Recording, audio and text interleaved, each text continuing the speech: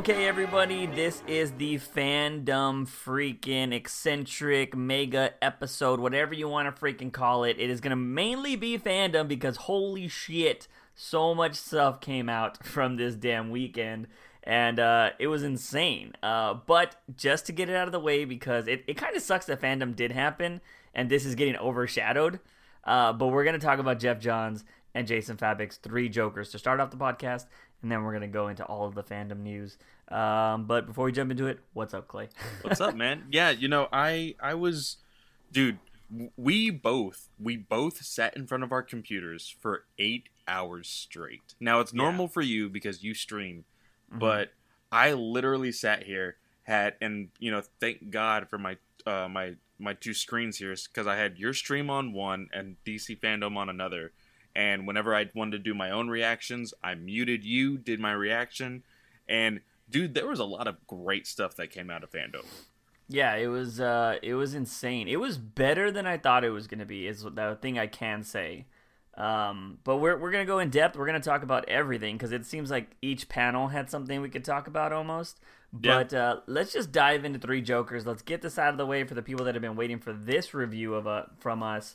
And let's jump into that, and then we'll talk about all the other exciting stuff after that. So, first initial thoughts on Three Jokers before we dive into the review. My first, high-level thoughts. I would have to say, I think our first theory, the theory that you said you were going to hate, I think it's going to happen. That's what I think. Which the one you already told me? Yeah, and we'll get into it once we start talking about the book. So that was my first high-level thought. And then my second was, shit, that was good. Yeah, no, I agree. I think the opening of this book was fantastic, because there's not really any dialogue for the first, probably 12, 13, 14 panels or something like that. It's all just visual. Yeah. And then there's finally some conversations between Alfred and Batman, and then there's more no dialogue. And so the first few pages there's very minimal dialogue, but it tells so much story. It makes the book kind of just get right onto it, cuz for some people, I know a lot of people that will read a book really fast and then go appreciate the art later on just to look at the pages. Here, for people who do that, you can kind of just glance over the art. Okay, this is happening, this is happening, this is happening. Okay, here's dialogue. And then you get into the story. But even the pages itself, we are really big into Tom King's storytelling, which is very visual. He leans on the artist to say, hey, I'm telling you what to draw, but you're the director. The artist is basically the one that has to act out everything in the book. So Fabok's art here is great. I absolutely love it. Yeah, no, it's amazing. So what we're seeing from the first few pages is Batman's been in a fight with Penguin, it looks like. And Fabok and Johns just kill it here, because while Alfred's sewing up his wound, he's like, what is it this time? And he's like, an umbrella. And we see him getting stabbed by the umbrella. And then there's this amazing, crazy shot, because I feel like not a lot of artists do this with Batman when he's shirtless. They don't have a bunch of scars. And you would think that his body would be full of scars. Granted, if you read New 52, he did fall into the Dionysium, which apparently gave him his body back to being normal or whatever, blah, blah, blah. But even if he did, who's to say these aren't fresh-looking cuts, Yeah, within the last 2 years. But the thing that we do see is that everything is... what Johns does next is he references everything from the past. He references Batman's back breaking. So you have this scar of him being having surgery for his back surgery. Yep. You have this reference of the Riddler hitting him with a very hot freaking cane that has a Riddler symbol on it. You see the classic Selina Kyle swiping across the chest for Catwoman. He references all of these classic villains and all of these scars that they've left on Batman, which I thought was amazing, because it's not something you see a lot except from somebody like Tom King, who did that in Heroes in Crisis. And the one thing that I loved about this is, you're right, you see all these villains, and then at one point, you see Joker shooting at him, and you see the bullet hole, and the next one is Joker, and the next one is Joker, and the next one is Joker, and you're like, oh shit. Like, that just comes to show, like, how much damage physically Joker has already put onto Bruce. Yeah. So it was good there. Granted, I'm surprised they didn't go with 3 panels to symbolize the 3 Jokers. They actually went with 4 panels showing Joker doing a bunch of damage. They all did look different, though, I will say that. But yeah, and then there's just like these 6 panels of Bruce like just having this mean mug and some just hearing the ha-ha around him, which I thought was very interesting. And then we get a flashback to what happened in the alley. So like I really one day want to get the death counter on the Waynes and just see how many times they've died in a book. Well, the thing is, I'm trying to think back. I think Geoff Johns has only told the story of the Waynes dying once. Yeah. And that is in Earth 1. Mm-hmm. So, Earth 1 is already... How long ago was Dark Knight Rises? Dark Knight Rises? Yeah. 2014? The movie? Yeah, 2014. Didn't we just have... Wasn't Dark Knight just 20 year... Not 20 years, like 10 year, 15 year anniversary or something like that? Yeah. So Dark Knight Rises...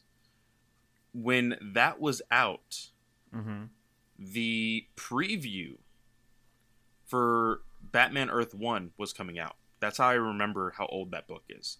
Oh, okay. So that's how long it's been since Johns has told that story. So, of course, he has to tell it again for probably people who are newer to the character of Batman. Yeah. So, this is his one free pass to tell that story again. Yeah, and visually it works. I don't mind seeing it. It really is good.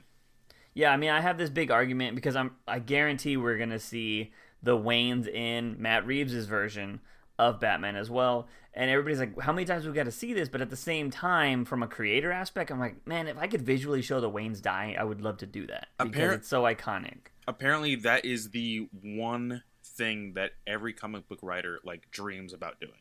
Yeah, which is weird.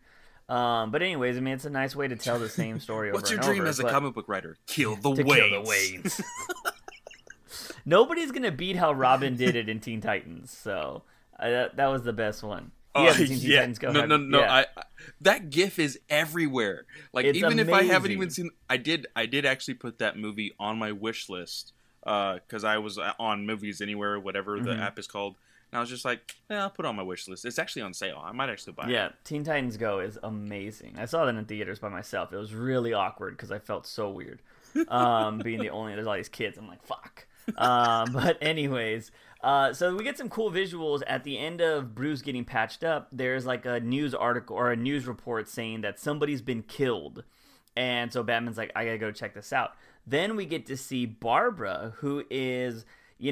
I loved what Geoff Johns did here. She's working out in a gym, which it's crazy because you would think she would have her own gym, but it's nice that she's working out at another gym somewhere. And she's watching an infomercial about like leg soreness or something like that, like numbness in your legs. PTSD to the max. Yeah, and I thought that was very interesting. Now, the interesting thing here is another report interrupts this weird infomercial saying that, tragic news that a comedian has been killed, and his name was Fat Man. And it was just like he got famous because he used to wear a Batman costume on stage.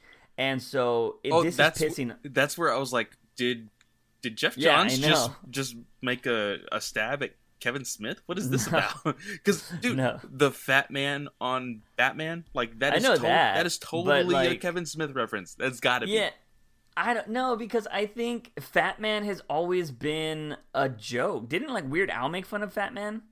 Like I'm pretty sure Weird Al has done something. Dude, like I haven't listened to Weird Al in years. But I feel like Batman, everybody rhymes Fat Man with Batman. You know what I mean? I think that's why Kevin Smith got it. I don't think the podcast has been around that long. It's been around for a while, but I don't think it's been around that long. But anyways, the cool thing here is that Barbara is getting pissed at finding out that this Joker has killed this person, and she apparently breaks this treadmill for going super fast on it because she's training so hard, and everybody's like, damn, she broke another one. And now this is I got PTSD here watching this particular thing, because there's some nice panels of Barbara taking a shower after her gym. Now, just like we did with Bruce, we got a flashback of Barbara getting shot by the Killing Joke Joker. Now, this was interesting because on the internets, people bitched and moaned about showing Barbara's midriff when she got shot in Tom King's Heroes in Crisis. And people were like, "Oh my god, why do you have to show that?" And blah, I bet you anything, nobody's saying anything. All I'm hearing is that, you know, Three Jokers is a great book. Yeah. I haven't heard a single thing. Now, I have heard people say, "Oh, y'all are reading a Jeff Johns book," of course, because of everything that's going on. Yeah.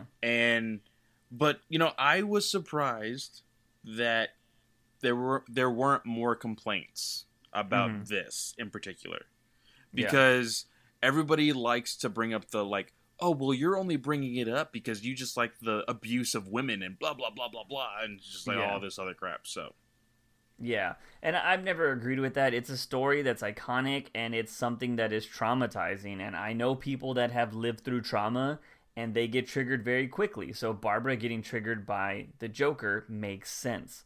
And so I really love the way this panel was, because it was like, you know, she's taking a shower and the water's like dripping through her wound and she's like touching it. And so, like, you know, it's just this thing that she lives with. And so I thought that was really powerful. It had these crazy Joker, like him holding the drink and stuff, which was just iconic. And then from there, we go to Red Hood, and Red Hood's beating the shit out of these Joker people. And he's like, "Where's the Joker at?" Like, he's trying to find it. Yeah. One thing I thought was interesting here that you don't see happen a lot, he gets tackled and his helmet flies off. Yeah. That's not something you really see a lot happen with him. But the one thing that I always liked about Jason is he takes the extra precaution in wearing the domino mask. Yeah. Just in case the helmet does fly off. So I thought that was really cool. And then, of course, just like we got with Barbara and Bruce, he flashes back to the Joker beating him to death. So I think the imagery here was really well done. I love flashbacks to reference other things, because if you are a new reader, you can be like, "Oh, what is this for?" And it can, you know, spark your curiosity to go read the source material. One thing that we forgot to mention is when Bruce was having his flashbacks, at the very end of it all, it says, 1, the criminal. When Barbara is having her flashbacks and her sequence is finished, it says 2, the comedian. And when Jason's is all done, it says 3, the clown. Yeah. So I've always had the theory that, granted, we're going to talk about theories in a little bit, but that they all know the Joker from a certain aspect. Yes. And they all visualize him a certain way.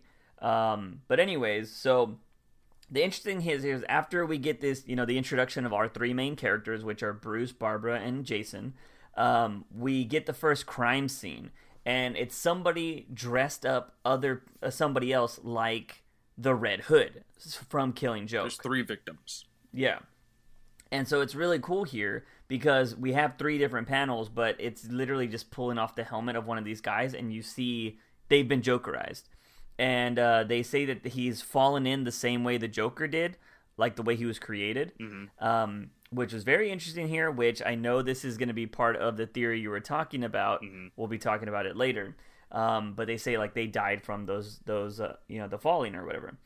And so we get some more just dialogue between GCPD, Batman, all that jazz. And Batman, of course, is doing his thing. GCPD thinks they're talking to Batman. Batman's actually talking to somebody else, which I believe it's Alfred, or is it Barbara? It's Barbara, because she comes out of nowhere and she's like, "Oh, he's talking to me." And then she jumps down, and, you know, they have this back and forth about, you know, he you know, this is the how many times within so long or whatever that he's attacked. And then Bullock makes a really big argument for, "Oh, you know, I don't think it's the same person killing all these people." And, like, he's wanting to make a bet out of it and all that. Yeah.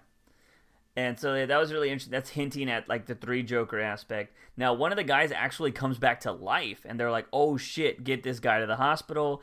And so what happens here is Barbara has her own bike. Obviously, Bruce has the Batmobile, and they're like, "We're going to follow this thing all the way to the hospital." And as they're doing that, they're talking to each other, and he's like, he's asking Barbara, he's like, hey, you don't need to do this, I can do this. And she's like, are you fucking kidding me? And he's like, hey, I just had to ask, because he knows what Joker's done to her. And what happens is some commotion starts happening in the ambulance, and it's Red Hood trying to get some answers from this Joker guy.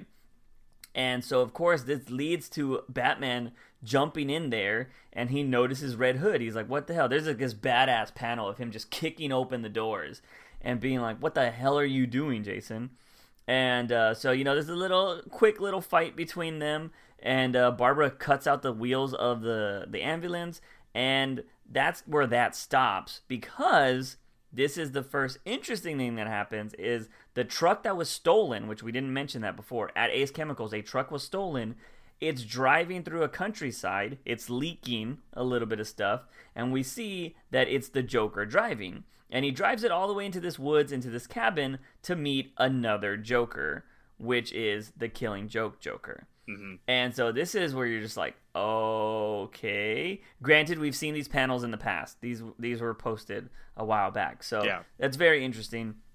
Then, of course, we get some conversations between Bruce, Barbara, and Jason. They're like, what the hell are you doing? And they're talking about how we need to work together on this. Like, we need to work together on this because you were obviously ahead of something. Barbara's following something. I'm following something. If there's more than one person here, we got to work together. So that's interesting because we know that Bruce and Jason don't really have the best of terms, and it's really interesting. Next, we get the third Joker appearance. So now we have 3 physical Jokers at the moment here. Mm-hmm. And we have dialogue coming through all of these, and they're like, all right, how are we going to... They're saying we're going to do things better. Like, we're going to outdo ourselves. And so they're kind of talking about, like, all right, who's the failed comedian? Who's going to do this? Who's going to do that? And I need you to go do this. They're like flipping a coin, which I thought was very interesting. I don't know if that has to do with anything, but it just reminded me very Two-Face. Yeah. But they're all joking. They're all kind of showing their personalities here, which is interesting. I know you told me you were like, I don't know how to read this in whose voice. Yeah. No. So for me, and for anybody who understands comics, there's this phrase of, the writer doesn't understand the voice of this character. Mm-hmm. So in order to do that with a character, you're like, okay, this is who Batman should be. This is who Red Hood should be. I have 3 Jokers in front of me. Mm-hmm. Like, if I am getting this voice, like, it just sounds like the Joker talking to himself, but that's not how it should be coming along. It should be coming along as 3 different people talking to each other. So it was really fucking with my head for a little bit, and I had to reread some of these pages to really try to like understand what was going on.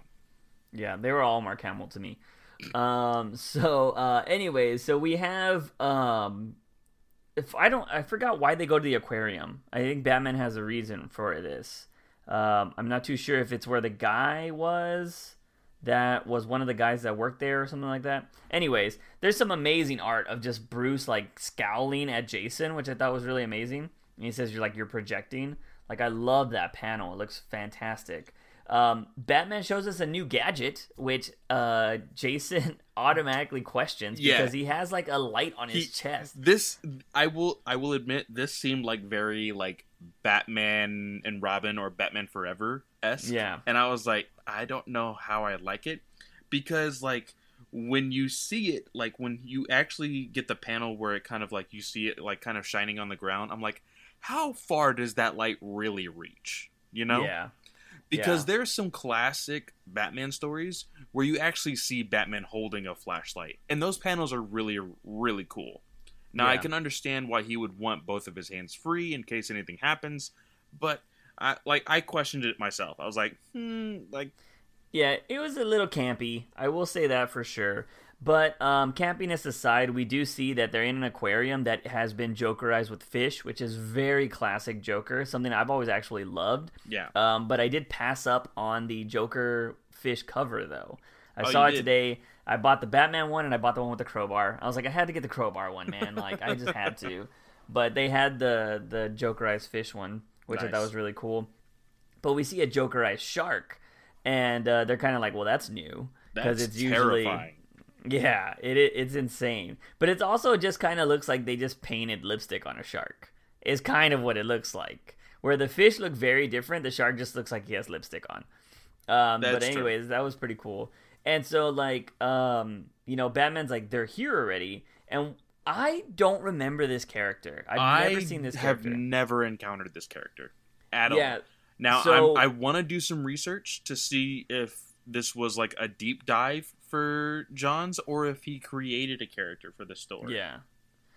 Yeah, I don't know. Because I know, like, Joker has definitely worked with little people in the past. Yeah. And so, like, because in that French artist did that 2-part series, the Prince Charming. Yeah. There was a little person in that one. Mm-hmm. And so, like, it was just like, okay, Joker just, he finds it amusing. He does what he does.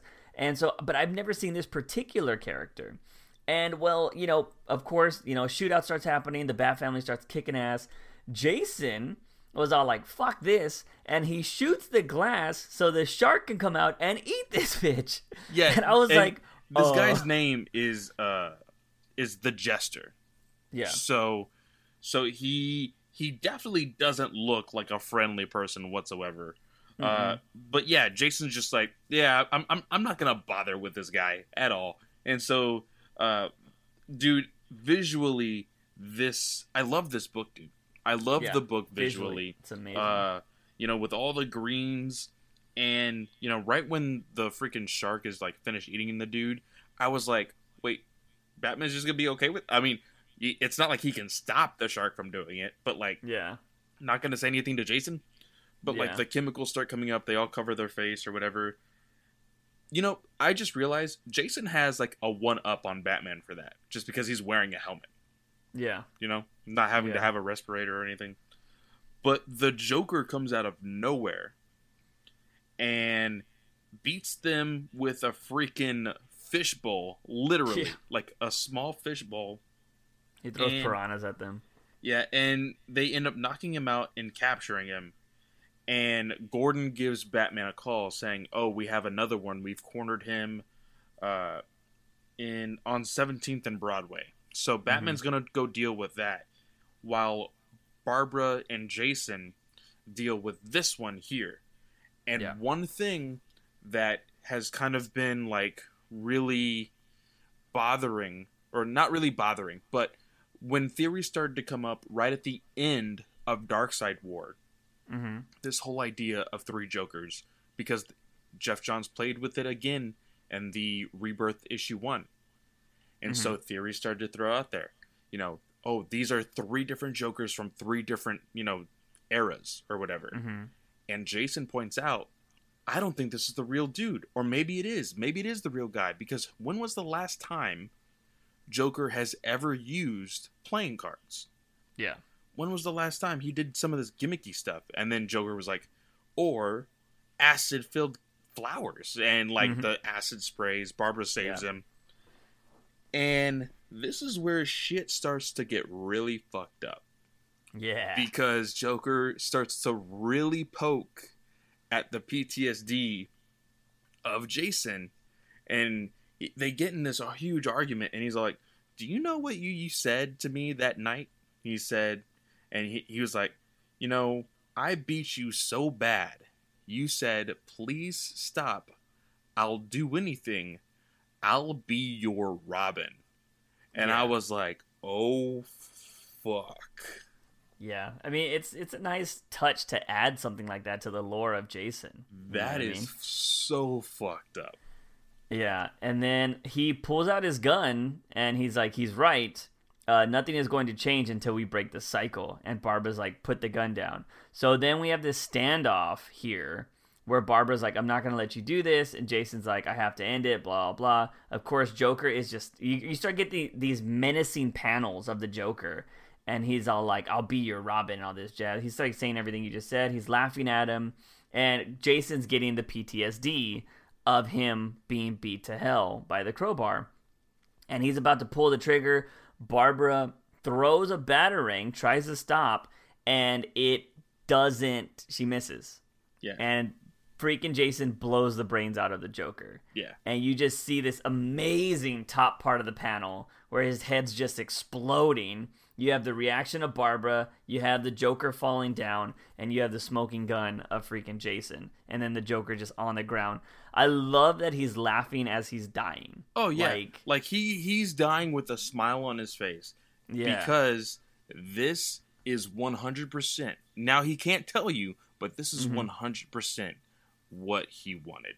Exactly. And then, of course, she's like, what the hell did you just do? I had to end it. And she's accusing Jason of, like, you just murdered him. She was like, oh, yeah, you could have stopped it. When was the last time you missed? And she basically says, fuck you. Yeah. Like, to that statement. And, you know, I like how he has this thought after the fact. Yeah. Jason says, man, I hope that's the right one. Yeah. And that's it. The final panel is just a black panel. And then it goes, like, we have the ending stuff of, like, this cool, like, card Joker Batman thing. Now, and that's the way the issue ends. I will say one of my favorite panels here is when Jason is having the PTSD of back that one fateful night when he died. That panel is the legit cover of the Death in the Family. The one where he's, like, bleeding out of his nose? Yeah. That is the exact cover. Now, of course, this is drawn by Fabok, but it is the exact same everything. Like, nice. So I like that detail in there. But yeah, that is it. Now, the theory is, and a lot of people are saying it, the theory is, and they kind of touch on it a little bit here when the three Jokers are talking, but the theory is that Joker, the Joker that we all know and love, that his first appearance was whatever issue, you know, almost 80 years ago, or 80 years ago, is dead. He is dead, donezo, and it's because the chemicals were so strong that he was dying, you know, to begin with. Yeah. And he knew he was dying, so what he did to fuck with Batman from the end of time, basically, is create more Jokers. And this is just their time to create a new Joker. Yeah. Now, that theory sucks. I know you were not a fan of it. No. But it adds up. How so? Well, with the, like, there has been plenty of stories where Joker has quote-unquote died, or panels to which you're like, how the fuck is he not dead? Like, type of thing. I think Johns is making it canon to all those points he actually did die. Even Snyder's story in New 52, he died. And he literally was just replaced with another Joker. As I've said, if you were to ever make another Joker or multiple Jokers, you ruin the character of the Joker. It has to be one character. That would be like saying there's multiple Batman. Like, it just doesn't. It's not as cool. It's not as good, because then you're like, oh, that's just different Batman. Like, which Batman was this? You're right, but in the same sense, Batman has a better contingency plan than Joker does. Joker is just like, if this theory is real, Joker's just like, oh, I'm going to keep throwing people into this vat of chemicals until there's another Joker, while Batman created an actual, what is it called? The final project. The final project. Final experiment. Yeah, the final experiment, where he literally transfers his consciousness into a new body. Yeah. Which we have seen via Last Night on Earth. Yeah, it's not great. But... No, but the idea of it can keep Batman going forever and ever. Yeah. You know? Which was cool. I really dug the idea of it. The way Snyder ended up playing out with it was horrible, but the idea can still be concrete enough to legitimize it. Yeah. And with Joker not having the equipment, the funding, and all of that to create something like that. Mm-hmm. All he's got is Ace Chemicals. So, yeah, but see, like the big plot hole, or the big thing that doesn't work in that scenario, or with that particular part of the theory, is Joker has gotten the money over the years. You know what I mean? Because he has stolen all of the money, he's been able to do whatever he wants, and at the same time, we saw it happen in Snyder's Rebirth, or in his Justice League. He outsmarted Lex Luthor, like 10 steps ahead of him. And so he's not dumb. Well, I don't really would say he's dumb, because, I mean, he's not super sane or whatever the fuck people want to call it. But he's not dumb. I just don't think he would think of a giant project like that, or a invention like that. Mm-hmm. Because within his own chaos, I think he would enjoy it a lot more if he's killing people in order to find a new successor. See, but at the same time, right? At the same time, it doesn't really... You technically can't use that theory, because the Mobius chair said there was 3 of them. If there have been like 50 Jokers, it would say there's 50 different Jokers. You know what I mean? Because I'm sure the Mobius chair, from what we know, it's all knowing, it's all powerful or whatever, it would know, like, these have died, these are the living ones. So technically, if we are saying Snyder's died, let's just say Tom King's died, I don't know if Morrison killed any Jokers, but his died, you know what I mean? Mm-hmm. We can bring in or we know Murphy's died, we can do all of this other crap, then that's so many more Jokers. And the Mobius chair would be like, bada bing, bada boom, there's been 50. But I mean, if there is 3 currently... I mean... But at the same time, is it going through Bruce's brain, the Mobius chair? You know what I mean? Is it being like, you've encountered 50 Jokers. There are 3 alive. You know what I mean? Because it's also asking for his identity, though. That would just be a really hard question to answer anyway, because for one, Johns is not on social media like at all anymore, really. But at that point, it's just semantics of like, okay, the Mobius chair, it's all knowing, but is it omnipotent? You know, in the sense of like space time, like since the whole 80 years our time, and however long in comics time, you know, in that sense, or is it like, okay, there's 3 Jokers because there's currently 3 Jokers, you know, it's just. We're just having fun here. This is just a theory. I know you don't like the theory. You think that 2 of these Jokers are fake. I think 2 of them are fake, yes. But at the same time, would Joker ever devise a plan to have somebody steal the show for him? If he knows how it would play out exactly, if he knows that Red Hood would kill this one in this situation, if he knows, because I think a Joker is going to die, not in the final issue, but I think another Joker will die the next issue. I think another one will die. Maybe Barbara kills him this time, or something else. The one with the Hawaiian shirt will probably die in the next issue. Who knows? Because what Fabik and John said, they are taking a lot of chances here, and there's a lot of twists and turns. So, what if, and this is my theory still, and it's kind of happening again, and I don't know how I would feel with this. I'd prefer it way better than there being 3 Jokers. What if Joker has somehow been able to come up with a new strand of gas or whatever to make them hallucinate, and he's just fucking with them? Punchlines? Something like that. Better than that. Because, you know, that's just automatic. We can actually believe this, and Jeff Johns is not fucking over here high school chemistry kid is able to blow all this shit out of the water. But anyways, then again, we were told that this can be considered continuity if they really wanted it to be. Yeah, that's going to be up to the fans.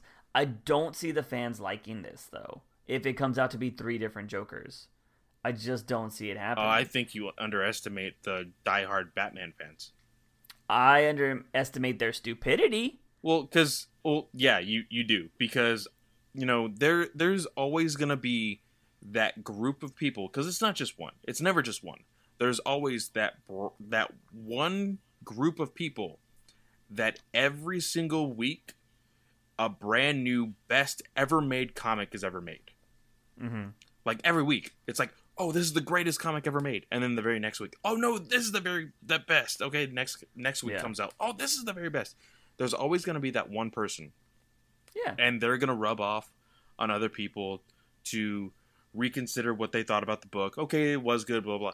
This book will be liked by thousands of people, and I think, like I said, I think you underestimate, these kinds of fans. But here's the thing is, as much as fans enjoy things, it doesn't mean that every writer is going to continue doing the same thing after this. Oh, no. And I mean, Tynion's the proof. Yeah, exactly.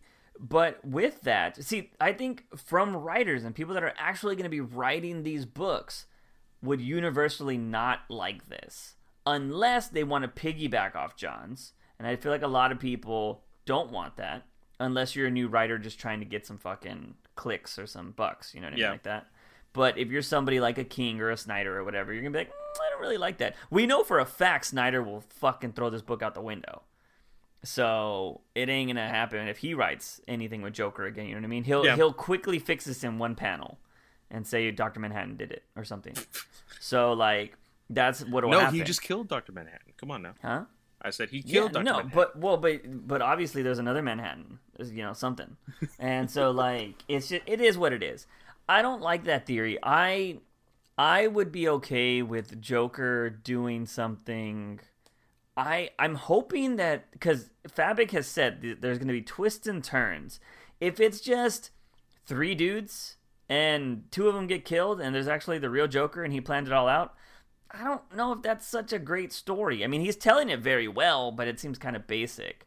But if there's something along the lines of Joker's been playing this game for a long time and he's been setting this up for a long time, I think it's a better story. And maybe these aren't the real people, or maybe they're fucking in a simulation or something. We don't know. Oh, God. Because I would hate that even more.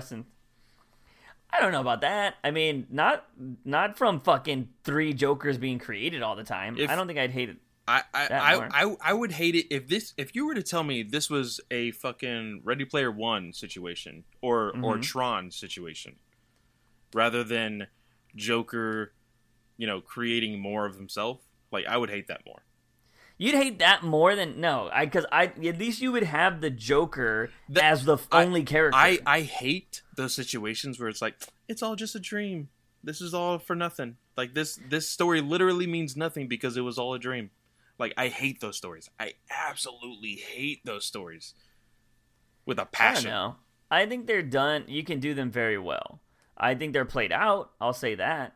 But if you're gonna destroy what the character of the Joker is, I hate that story more than anything. Because I'd rather take a shitty story than there being 3 different Jokers. I will say this though: if the fans want it to be continuity, it works out perfectly for what we're about to get in February.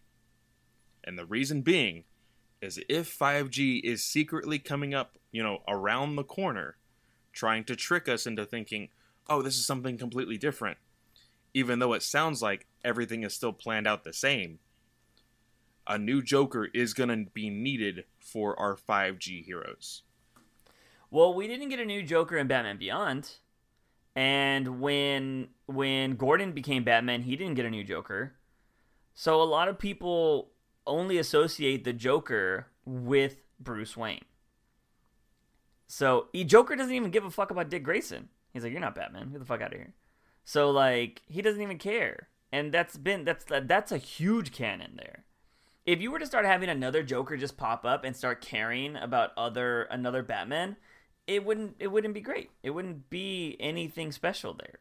And I think that's what's been so important. And there is this weird, like, I love you kind of relationship between them, is because he's only fixated on one person. Yeah, but unfortunately, like I said, if 5G is happening, they're going to be doing away with all of our known heroes, whether it be for a short amount of time or a long amount of time.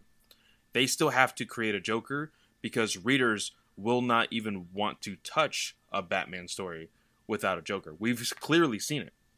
Yeah, we've seen it, but even when it's not Bruce Wayne, which we've seen, they don't care.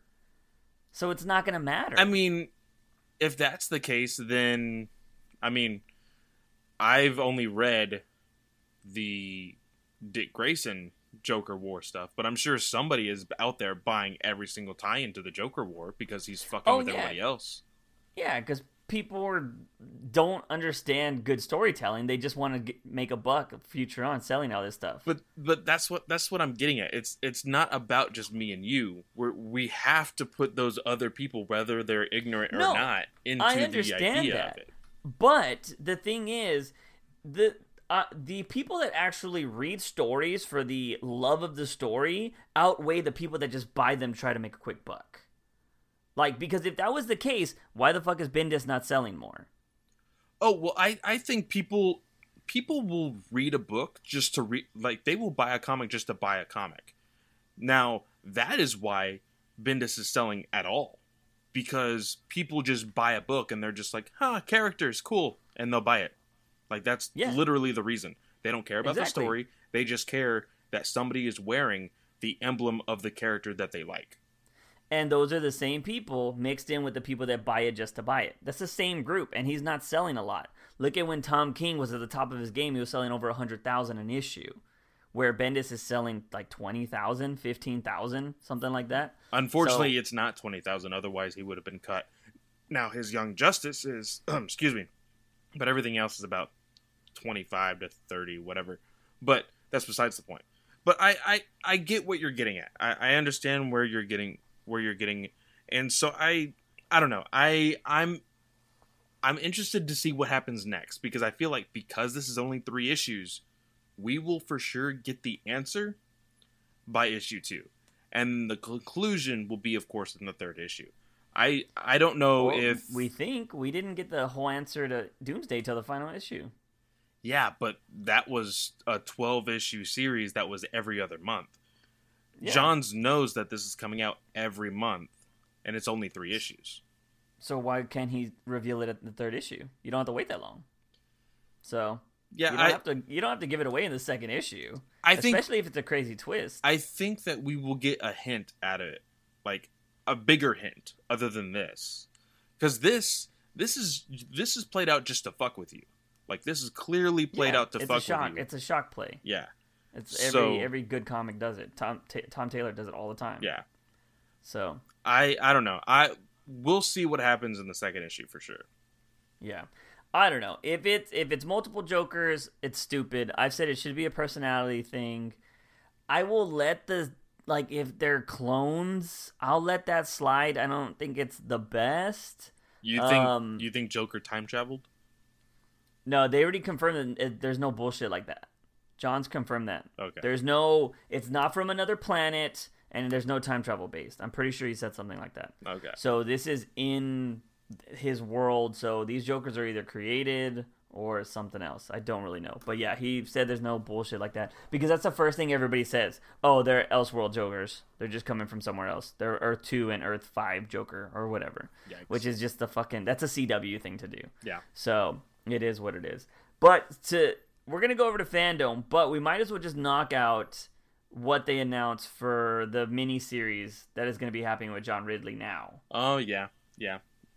So, I didn't write everything down. I didn't even watch this panel, but I was playing Fall Guys when it was going on. But apparently they had a panel where they announced that John Ridley is going to be doing a 4-issue mini-series.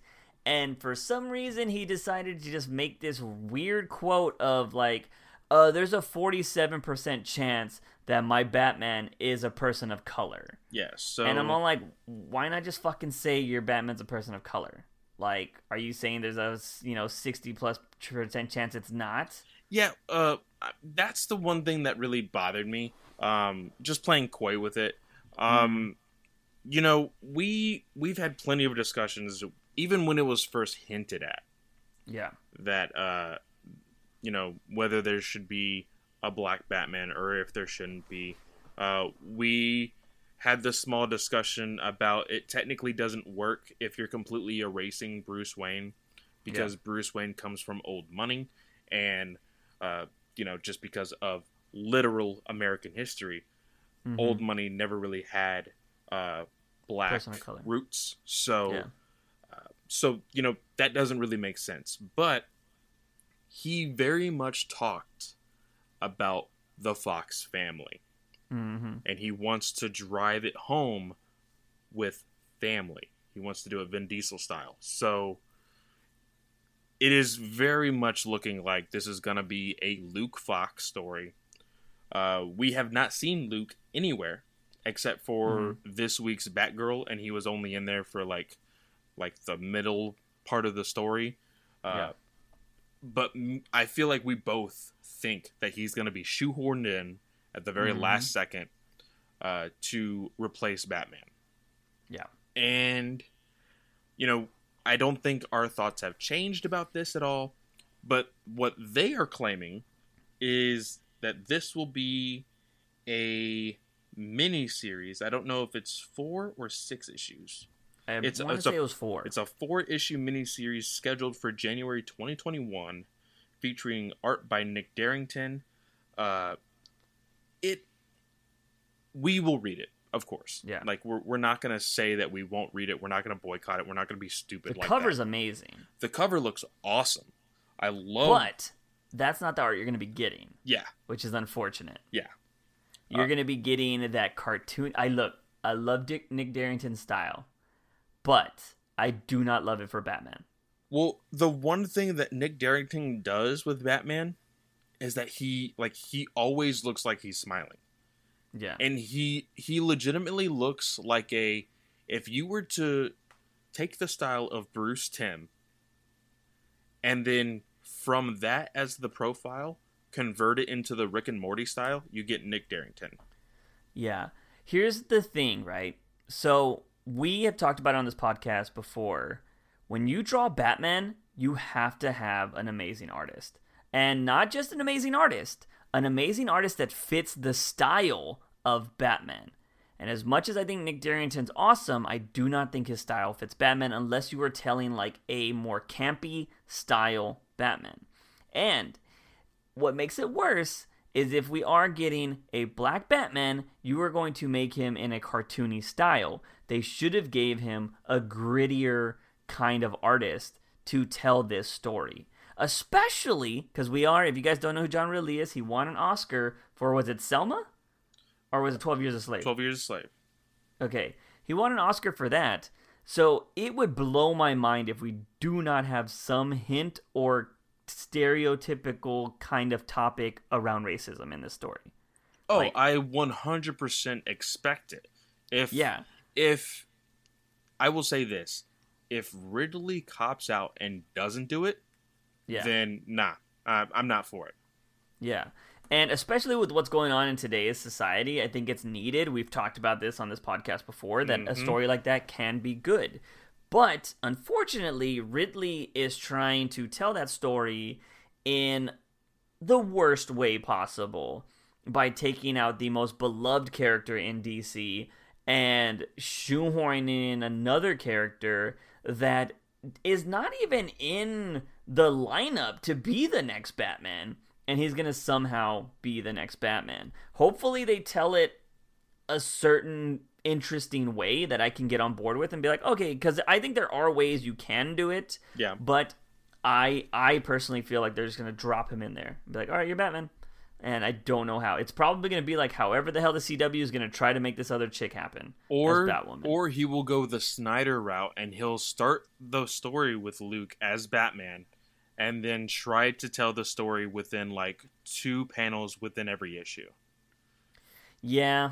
I mean, we've gotten really annoyed with that over, the course of just Snyder, period, doing it a lot. But yeah, I don't know.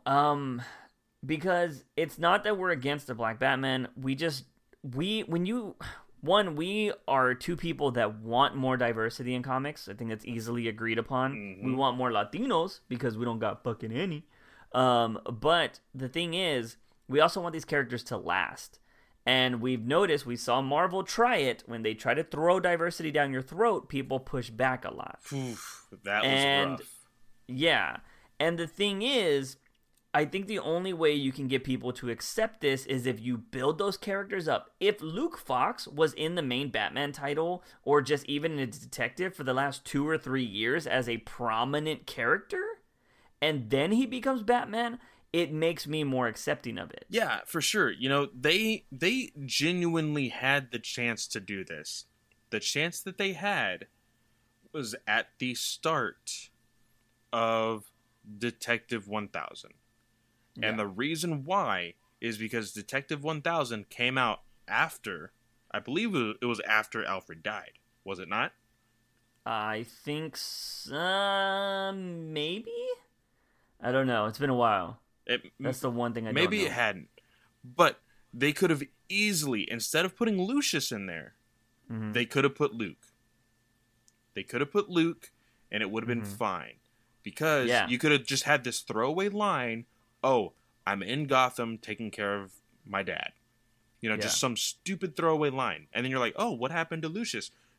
No one's going to care at that point because you just have Luke. And then you just push it up until this point where he's prominently there within Tinian's story, within Detective Comics. He's in the Batwoman show? Yeah. Like he is already a character that has been shown to the general audience. Mm-hmm. That's what they should have done. And because of them not doing it, this is going to feel forced. Mm-hmm. I think, you know what? I don't think it's going to be pushed back like what Marvel did, because I think what Marvel did was literally a joke. Yeah. Like, almost literally a joke. A very offensive joke. But mm-hmm. I think that people will go for it. They will go for it for the 4 issues. Yeah. Well, technically, Marvel's still doing it, because let's not forget about their new heroes that they have, a freaking Snowflake and that's the other one. That's the one I'm talking about. Oh, yeah. Well, I thought you meant the actual, like, when they gave everybody diversity, like the X-Men became young again, and they were all different races and shit like that. I mean, with Riri Williams and all that. Yeah. That didn't bother me. That didn't bother me just because, I mean, the one thing that messed them up there is that they forgot to, like, make them prominent characters. They were just like, oh, Riri Williams is this new smart character, but she's gonna live in Iron Man's shadow. Like, they kept on referencing Iron Man the entire time, like the MCU's doing to Spider-Man right now, basically. Yeah. So look, we could talk about this subject all day. I feel like it, just because we just think it's being done the wrong way. And I hope that these issues are fucking killer. And I hope they knock them out of the park, because if this is going to be the new status quo going forward, I just hope it's fucking good. Like, honestly, I have been somebody, and I have told this to Clay, I don't know if I mentioned it on the podcast, but I have mentioned it before, that I don't know how I feel about people that write TV and movies going to comics, because it's not always a medium you can just jump into and be good at. Oh, yeah. One criticism that we've had is freaking Hill. Brian Hill. Yeah. Mm-hmm. And he, from what I've heard, is, after Outsiders, he's done with superhero comics. Really? Yeah, because this will be the second time that he's been fucked over. First from Marvel and now from DC, where they've kind of cut him at the knees. And his best work in comics wasn't a superhero comic. It was American... American Carnage? Yeah, American Carnage. Is that still going? No. I think it was just like a maxi series or a miniseries, whatever it was. But that was his best work, and I think he might stick with like indie titles. Maybe he's going on to something else. But he told a friend of mine that he's kind of done with superhero comics, which, interesting. I mean, might happen to Ridley, which I don't blame him, because he's already made bukus of money, and he's a freaking what he won an Oscar or an Emmy? He won an Oscar, I think. Okay. I'm pretty sure it was an Oscar. Okay. See, here's the problem too, though, is if you have Ridley knock it out of the park with 4 issues, and you don't have him continue the story after that, then what? Who are you gonna bring in for that? You're gonna let Tynion write Black Batman? Oof. Like, you know what I mean? Like, yeah. you have to continue with Ridley after that. And I don't think I just fucked don't would see that be, dude? It'd be like, oh, by the way, your contract ends in May. Yeah. What? So, like, I don't know. It's definitely gonna be weird because, yeah, it does. We were dreading 5G. We thought we had a breath of fresh air. Fresh air with freaking, Didio leaving. And we thought that was the whole thing. But it just seems like it's coming back just like fucking the Batman Who Laughs. It just doesn't want to fucking go away. Yeah. So, now, here's the thing. I have had a moment of clarity with 5G. I'm not happy if they go this route with Batman, and I won't be happy if they go the route of, like, destroying all the heroes that we know and love. But I am for something new, because what we're getting is clearly not cutting it. I'm not finding any enjoyment in majority of the books that they publish. So with new books, hopefully come new ideas. Yeah. So that's what I'm looking forward to. But the way they get there, I'm not a fan of it. Yeah, I will say Ridley will have to get me in the first 2 issues for me to buy Batman. Because I've mentioned it on this podcast. I'm stopping buying Batman at 100 because I'm not liking Tynion's run. Yeah. So my Batman purchase stops at that. And I'm only buying Tom King and 3 Jokers after this. I got Suicide Squad. I put Suicide Squad on, but it's about to end. Yeah. So it's just like whatever. So Ridley's going to have to knock it out of the park. I'm not buying anything metal. Don't give a shit about any of that. So if Ridley doesn't do a good job, I don't know when I'm buying Batman again until Batcat. So, it's insane, which this hasn't really done much, but there was a Batman trailer. It was super huge. Clayman dropped a photo that said Batcat is currently in production, which I thought was funny. It mimicked the trailer. Just wanted to throw that out there. But yeah, fuck it. Let's just jump into fandom. We've been talking about comics for an hour. So what do you want to start with first? We'll save Batman for last. We will save Batman for last. We will go directly to the second announcement of fandom, which was a video game announcement. Oh, yeah. Fucking Montreal Gotham Knights. Dude, I freaked out at this trailer. I freaked out at the gameplay. And the biggest thing was, in the very beginning, we learn Bruce Wayne is dead. Yeah. And the Gotham Knights... Dead air quotes. We don't know. Dead air quotes, yeah. And the characters that you play are Nightwing, Barbara Gordon, freaking Tim Drake, and the Red Hood Jason Todd. Yeah. A Tim Drake that looks a hell of a lot like Damian. Dude, I will say this. In my reaction that I did, I totally said that I was like, why does Robin look like Tom Holland? Dude, wow. Because like right at the very first moment you see him, he has like this weird shaped head that looks exactly like Tom Holland. I thought it was hilarious. Yeah. But he looks weird with hair. Yeah. Considering what we've seen with Tim Drake with the Arkham games was him with a shaved head. Now, we both said that the graphics looked a little odd. Now, of course, it did have this huge disclaimer at the very beginning is that this game is not finished yet. Yeah, it's still in like alpha. Yeah. But even in alpha, dude, holy shit.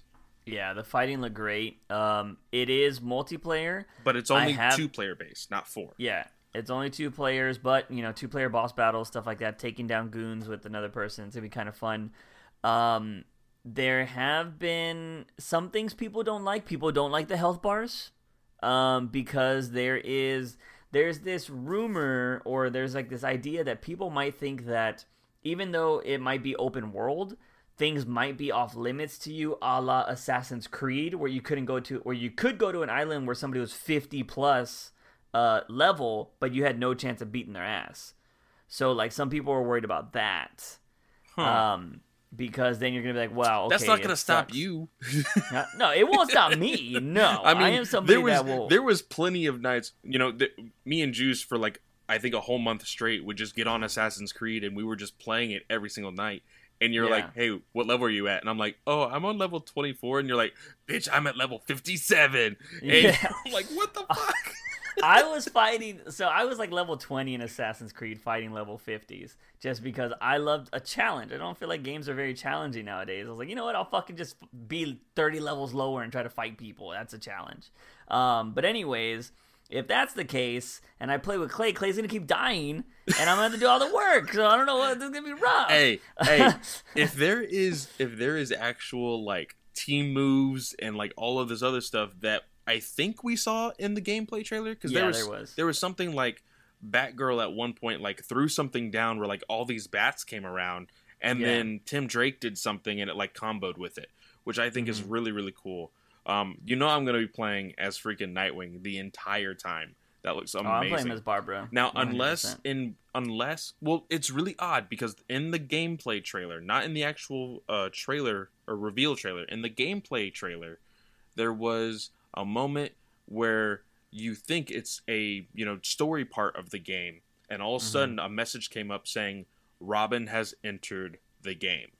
Yeah. Now, if that is true, I don't think there's gonna be a moment, and there might be, it all depends, a moment where it forces you to be another character. Yeah. I think you could play this game as one character the entire way through if you really wanted to, but we'll see when it comes out. But they had some interesting points, and one of the biggest points of this game at the very end of the actual reveal trailer is that the big bads of this game in particular, quite possibly the Court of Owls. Yeah. And not quite possibly, they actually showed talons and everything. They showed the mask and everything. Yeah, that was really interesting.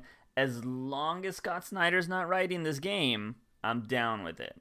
Scott Snyder and Capullo were both involved, though. Yeah, hopefully it was just for story and sketching. Like this is what the Court of Owls do, and they didn't allow him to write it. Because we'll find out who's writing the game or whatever later on. Because Paul Dini's usually been the one writing these back in the day. I don't think he's doing that this time around. But, if I hope Snyder's not the writer of this game. Because then that would explain the graphics. Because everything he touches is just crap lately. The graphics aren't crap, but they did look a little wonky. Yeah. But yeah, no, the game looked awesome. Oh, by the way, you can go see my reactions to all of this on my YouTube channels. I uploaded reactions to everything. I think your biggest reaction to this game, not only the Court of Owls, but for the fact that Barbara vaulted off of a truck and kicked somebody in the face. That was, you were like, you could jump off walls and your hands went everywhere. Yeah, that was fucking awesome, man. Because that's Batman shit. You know what I mean? That didn't really even happen in the Arkham games. So I'm like, oh my god, they're adding that because if you can jump off shit, that does things so much better. Yeah, you can legitimately interact. Now, you were able to interact with some stuff in Arkham games, but this looks like you're legitimately, no matter where you are in the game, you can interact with anything to go along with your fighting styles. I will say I love Barbara's fighting style. We didn't see much of Nightwing's. It was really all centered around Barbara with the gameplay, which I really love because, Barbara, I feel like, was a really big hit on her DLC in Arkham Knight. So yeah, her DLC was awesome. So I really love that. I think one big thing that we are already seeing maybe might be an issue is the fact that you might be able to purchase some things in game, whether it be like gear or whatever. This is just rumors at speculation. Speculation, correct? Because one thing that we noticed during the trailers was that the cowls of Barbara and Tim were two different ones on two different parts of the game. Yeah. So I think it would be kind of cool if it was a la Injustice 2, where you can just make the gear look a certain way, not necessarily make you stronger, because then it would be a pay to win. And nobody likes that kind of stuff. No. I hope it's like Assassin's Creed, Yes. Where you can like if it is like you do find a better piece of armor to make your stuff better, you can change it cosmetically to still look like the normal way you want, but you have those attributes. Yes. I think that's one of the best things that Assassin's Creed did, because I was able to look like Wonder Woman the whole time but have upgraded legendary armor. Yeah. So I thought that was amazing. But yeah, I hope there's not play to win, because that would be kind of garbage. Yeah. It's what killed Battlefront, which is what I was talking about. And yeah, so I'm excited about this game. Obviously, it's fucking Batman. Now, the one thing that we gotta call him out on for this is on Twitter, or it's been reported from one of the execs or whatever, this is not a continuation of the Arkham games, but they fucking used the Arkham ending. Yeah. And that's kind of BS. Odd. That was a little odd that they definitely used the same audio for the very end of the game, but there's plenty of people out there that are claiming, and even, isn't it Montreal that claimed it? I didn't actually see it, but Montreal is claiming that it is not part of the Arkham games. Now, I feel like this is somewhat just like comics. We, the fans, will determine that. Yeah, because I just don't see, one, why it wouldn't be attached, and two, like, I think the reason why they're saying that is I feel like it is going to be very similar and take stuff from the Arkham games, but they didn't want to have to explain why certain things are the way they are. Yeah. Like, they didn't want to explain why Tim has hair now, or why his suit is different than it is now. They don't want to go ahead, they don't want to explain how Barbara got out of the wheelchair. They don't want to explain how Red Hood has a totally different costume now. Like, I think they just don't want to explain that stuff. So a lot of people have thrown out the idea that it's a soft reboot, and like it'll have elements kind of like Suicide Squad, James Gunn's Suicide Squad. It has elements from the first Suicide Squad, but it's not really going to, it's going to change some things. So I feel like it's going to be more of a soft reboot. I do think that they use that ending to get this doesn't really make sense here, but to get butts in seats, you know what I mean? Yeah. To get people to buy the game. Yeah. Like, oh, it's a continuation, but it's really not. And I don't know. So, but it looks fantastic. Day one buys, obviously. But we're hella excited to play it. Do we want to just jump to the next game? Yeah, let's go ahead and move on to the next game. Because I will say, that was one of the biggest things that were eluding us whenever we were doing year one of this podcast. Is like, oh, video game news, and it never came. And of course, they finally waited until now. The next video game is the Suicide Squad Kill the Justice League. Now, this looked fucking amazing. Graphics are gorgeous. We have 4 characters. Now, I don't know if this is going to be 4 players or not, but the 4 characters are Boomerang, Harley Quinn, Killer Shark, and Deadshot. Is it Killer Shark? Not King Shark? Sorry, King Shark, sorry. Okay. I don't know why I thought Killer Shark, but... Killer Shark's the one that died in the Suicide Squad, apparently. Yeah. And we got that, whatever. Yeah. But this was fucking phenomenal. I did hear, I don't know if it was on a panel, if it was on the panel itself, but I think they said it's multiplayer, and if your friends are not with you, they'll be NPCs. Yes. Like, controlling the fighting. Yeah. So maybe it is 4 players. Yeah. So, the really big thing here is that this is connected to the Arkham games. Confirmed. That has been confirmed right off the bat. It's a Rocksteady game. And of course, because of what happened in Arkham Knight, the very next city that you would be in is Metropolis. We're done with the art. With Gotham, we are in Metropolis, and their target. That was the big gag at the end of the actual trailer, is that they are hunting this target in Metropolis. They're trying to figure out who it is, and they find out who it is. It is a Brainiac controlled Superman. Yeah, not Bizarro, like some people were thinking. Yeah. Because, and the reason we know that is the trailer opens up with Brainiac's big ship covering all of Metropolis and stuff. So it looks hella interesting. I love that they went with a very not grungy, but I love how the Suicide Squad was just all chilling on the top of a rooftop, and like Harley's just laying down. Oh yeah, they're like, fucking around. What do you want? Yeah, they're just fucking around. I love it. Also, one big thing was I was talking to a friend of mine. He just recently recorded the video game stuff on his podcast, but he was doing research. The Boomerang here, if you look at the trailer, it looks like he has speedster abilities. And I was like, oh, okay. Well, that must mean it's the original Boomerang's son, because he is a speedster. Yeah. No. The Boomerang that it is in the game is the original Boomerang. So I don't know what they did, or if they will explain that, because he normally doesn't have the ability of super speed. Yeah. And you clearly see it. It has the effects of lightning and everything in the trailer. So maybe he like has some kind of technology. Because one thing about Gotham Knights that I was like, what the fuck? Was Tim can teleport. Yeah. And I was like, what? Who has win? I was like, what? I think we talked about it in the Discord about like, oh well, he's always been the tech guy, so he's probably working with like freaking Wayne Industry satellites, and he's able to do it that way, and blah blah blah. Yeah. So it was just very odd that we noticed that in this one, but it looks awesome. Now there wasn't any gameplay footage for this one, because this game is not coming out until 2022. Yeah, and it'll probably get pushed back in 2022. So, a solid 2 years from now. Which, you know what? If Gotham Knights comes out mid 2021, like, that's fine. You know? Yeah. Play that. There's going to be so many games coming out in 2021. So it's just like, why not? I'm still playing games that came out 3 years ago. Very true.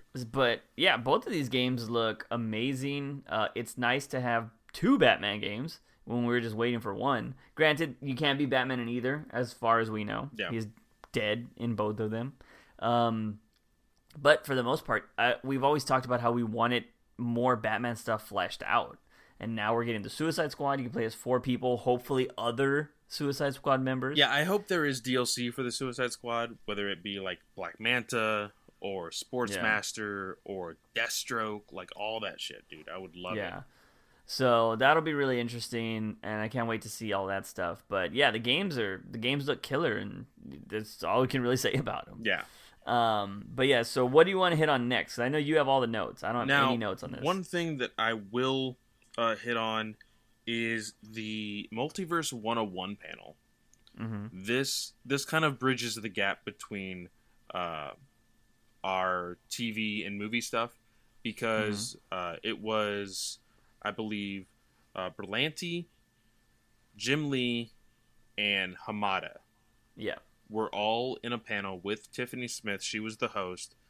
And they basically gave us all the answers on what all's connected, what isn't, what's all going on. We all know that the Snyder Cut is going to be its own Elseworld thing, because Snyder has said so himself.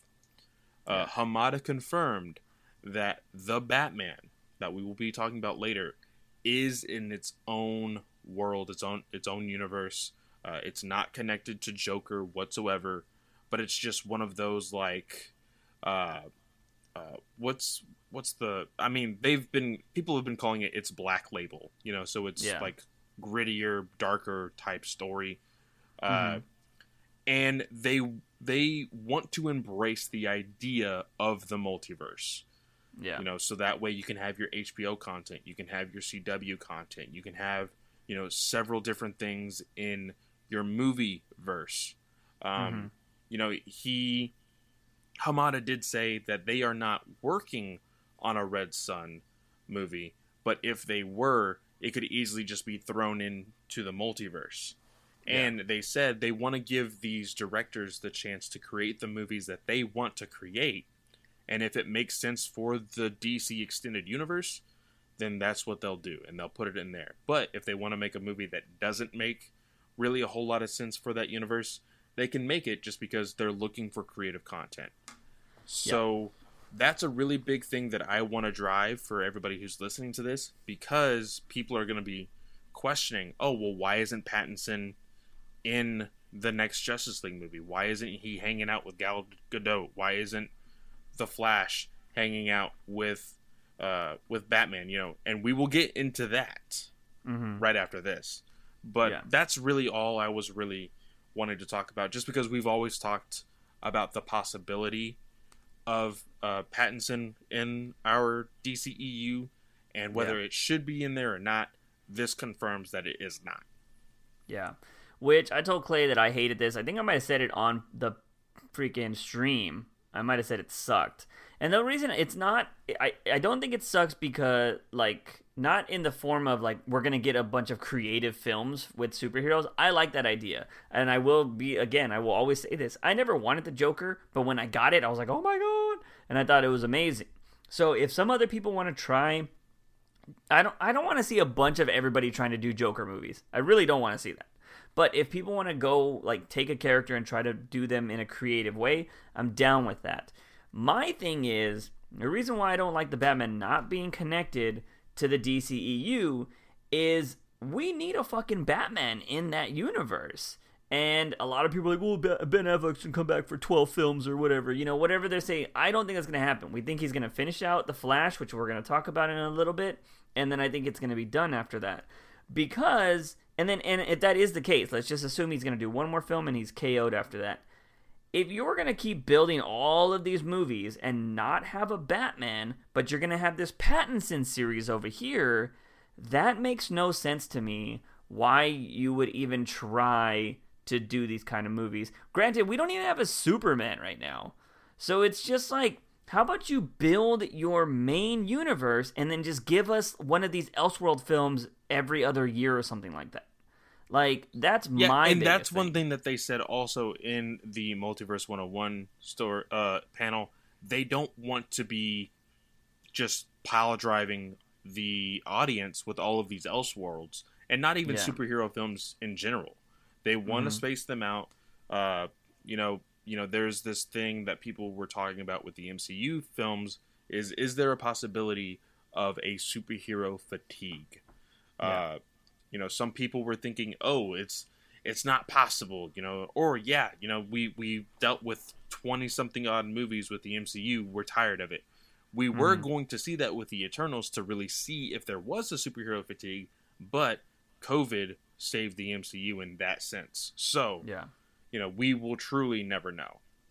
Yeah. But going on to, like you said, The Flash, big news here is that this confirmed that Michael Keaton is in fact going to be in the Flash movie. Now, they didn't talk much about it, but they dropped a nice looking freaking concept art of Batman and the Flash looking like they're fighting some henchmen of some sort with guns or whatever. But you see like the really cool, very prominent Batman logo. He is wearing his old suits in that concept art. Yeah. But as you were saying with Ben Affleck, Muschietti basically said, or hinted at, he didn't say it outright, he hinted that this is quite possibly going to be a send-off for Ben Affleck. Yeah. Now, there are some hopeful people thinking that this may be him dipping his toes back into this world. Seeing as, okay, well, if this is a send-off for my character, it doesn't mean that I still can't do movies that are taking, like, inside the past or whatever. Yeah. Like what his Batman script kind of would have been, in a weird way. But, you know, who knows? We will have to wait and see. But one thing that I did want to talk about, just because, you know, kind of keeping it in the Batman universe, is Titans. There was a Titans panel. There are big things. Let's talk about the Flash suit. Oh, yeah. Because Flash is getting a new suit. I told Clay this scares me because he's getting a more comic book accurate suit. Yes. Which I enjoy. But they emphasize these really bright red lines that go throughout the whole suit. And that worried me because I do not want it to be all CGI based. Yeah. I'm hoping it is an actual costume that they highlight the red stuff in post. Because I do not want them to be pulling a Green Lantern thing again, where it's a full CGI suit. And we see this with Iron Man. MCU's graphics are garbage when it comes to Iron Man nowadays. Yeah. Dude, I think Iron Man graphics have downgraded since Iron Man 2. Yeah, big time. Iron Man 1 was quite possibly the best. But Iron Man 2, you kind of saw it. But, like, after that, dude, you legitimately just saw a head floating. Like, after that. Yeah. It's horrible. But I genuinely think that that now Warner Media has learned their lesson with Green Lantern, and they will not do a CGI suit. I genuinely think so. Now, of course, they did do it with Cyborg, but it legitimately worked out for them. I don't know if you can do Cyborg without CGI. That's the thing. I mean, Doom Patrol does it. Yeah, but he looks kind of stupid. Let's be real. Like, because the thing is... You would never see that kind of Cyborg in a movie. I understand. No, but at the same time, like, I think what messes up... I think you could work out a suit, because cosplayers do a really good suit. Yeah. But I think what looks weird when it comes to Cyborg is the face plating. And I think that's what comes off as weird. Yeah. The way Cyborg's supposed to work. And I think that's why they go CGI. Because the one Doom Patrol, the guy, I like the guy as an actor, but his suit looks kind of lame. Yeah. But yeah, I like the concept of it. I still don't like the cowl for it because there's a lot of his eyes that are exposed. Like there's a lot, because when you see the Flash, the only thing you legitimately see is the eye. You don't see anything outside. You don't see the eyebrows and everything. And with the Flash, you almost see like his entire forehead with the way his cowl is, and I just don't like it that way. They've kind of fixed it in the CW's Flash, but it just, I don't think I'll ever be satisfied with a Flash costume, in my opinion. Yeah. But let's go on, like I said, with Titans. Big news there. There's going to be an emphasis on Gotham with, one character being Scarecrow that they're going to have to deal with. Another big bomb was, of course, we already knew that Barbara was going to be there. We were wondering if Batgirl would show up. But no, this is going to be Commissioner Barbara Gordon. Yeah.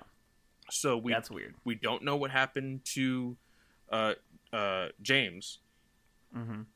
But also, one thing that I sent you that I'm absolutely pissed off about is we are getting Red Hood.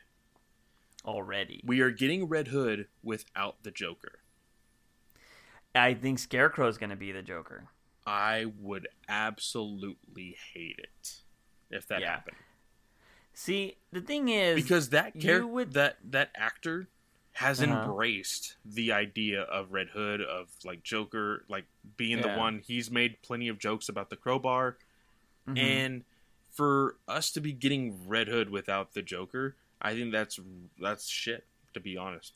Yeah, but then again, that would be your 5th Joker in the last 6 years or some shit, or whatever. Because we're gonna get another one soon again, and Reeves is like, it's just too many, man. Like, it's again, if you want to do this shit, bring Leto in for that. Yeah, like let Leto kill fucking this kid, and I think that would be better.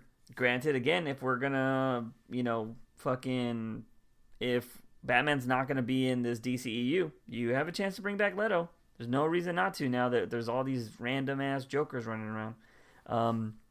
But anyways, I don't know, man. Titans, I mean, we've been hit or miss on Titans, to be honest. Like, there's good episodes and there's bad episodes. It's never a good finale. Yes, that is 100% true. Season 2, I feel like, was solid. There was some odd CGI with Crypto and Superboy, but overall, the season was solid. Now that finale, dude, so many people hated that finale. I still can't believe the way what's her name died, dude. So terrible. It is. It's like, so awful. I would genuinely give these seasons to AT&T and Warner Max I would just give it to Warner Max, because that, of course, is the company that's going to be taking it over with HBO Max. And I would show them the season finale. Yeah. And I would say, fix it. Mm-hmm.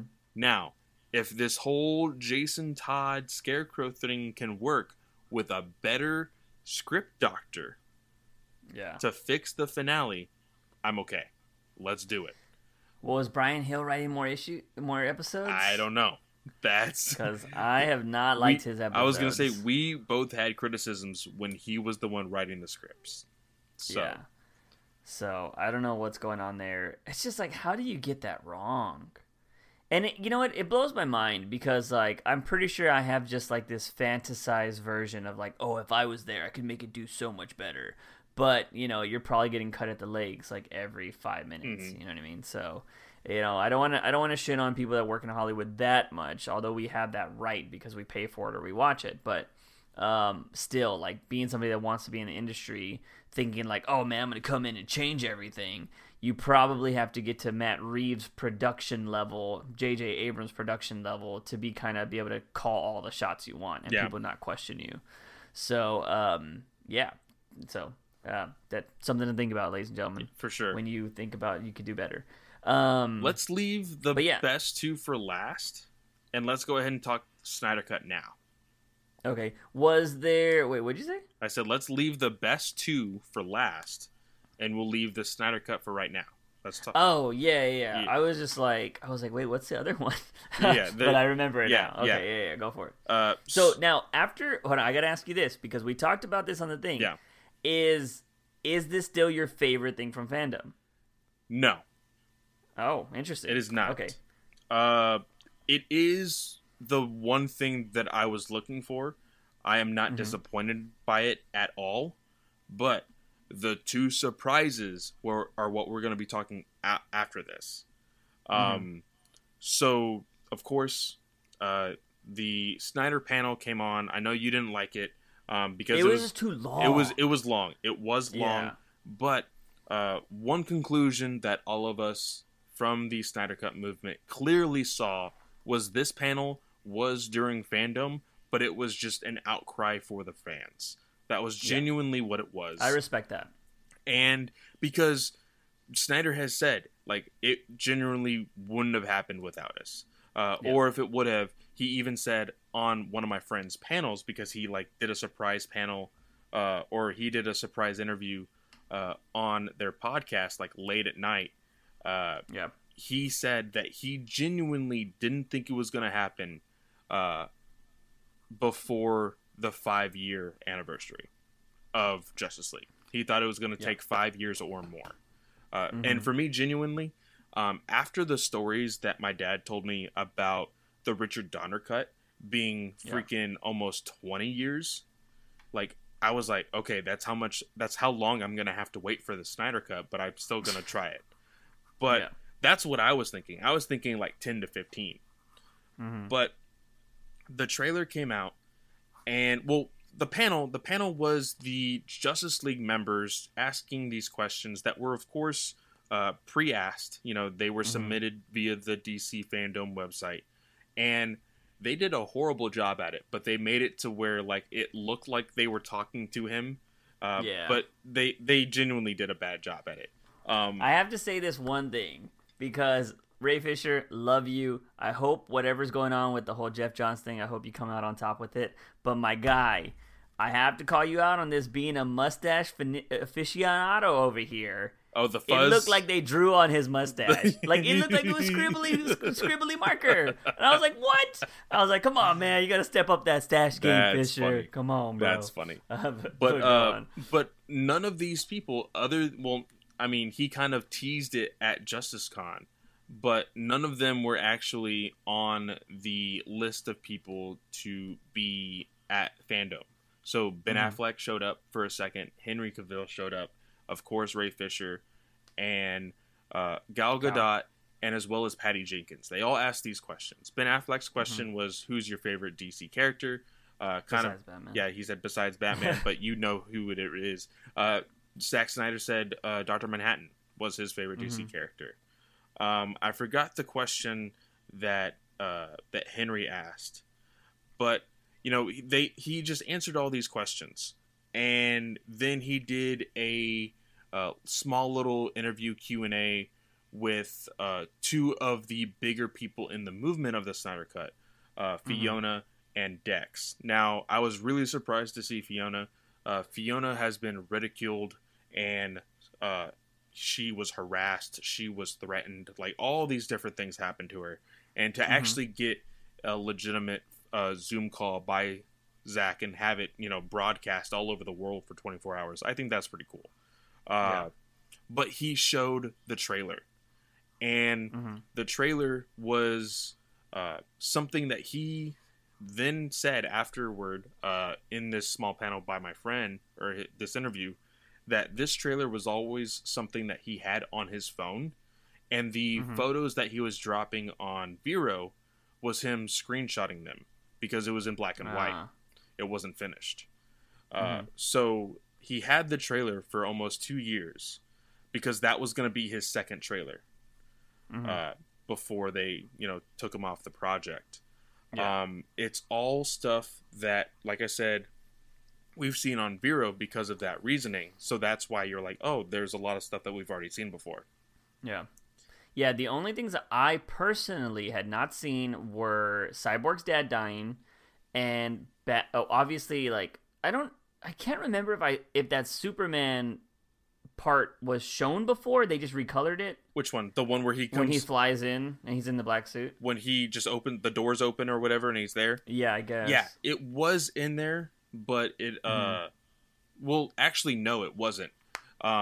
It was more prominent in this one because you only saw the doors open in the movie, and you kind of saw a silhouette. You never actually saw anything in the actual movie.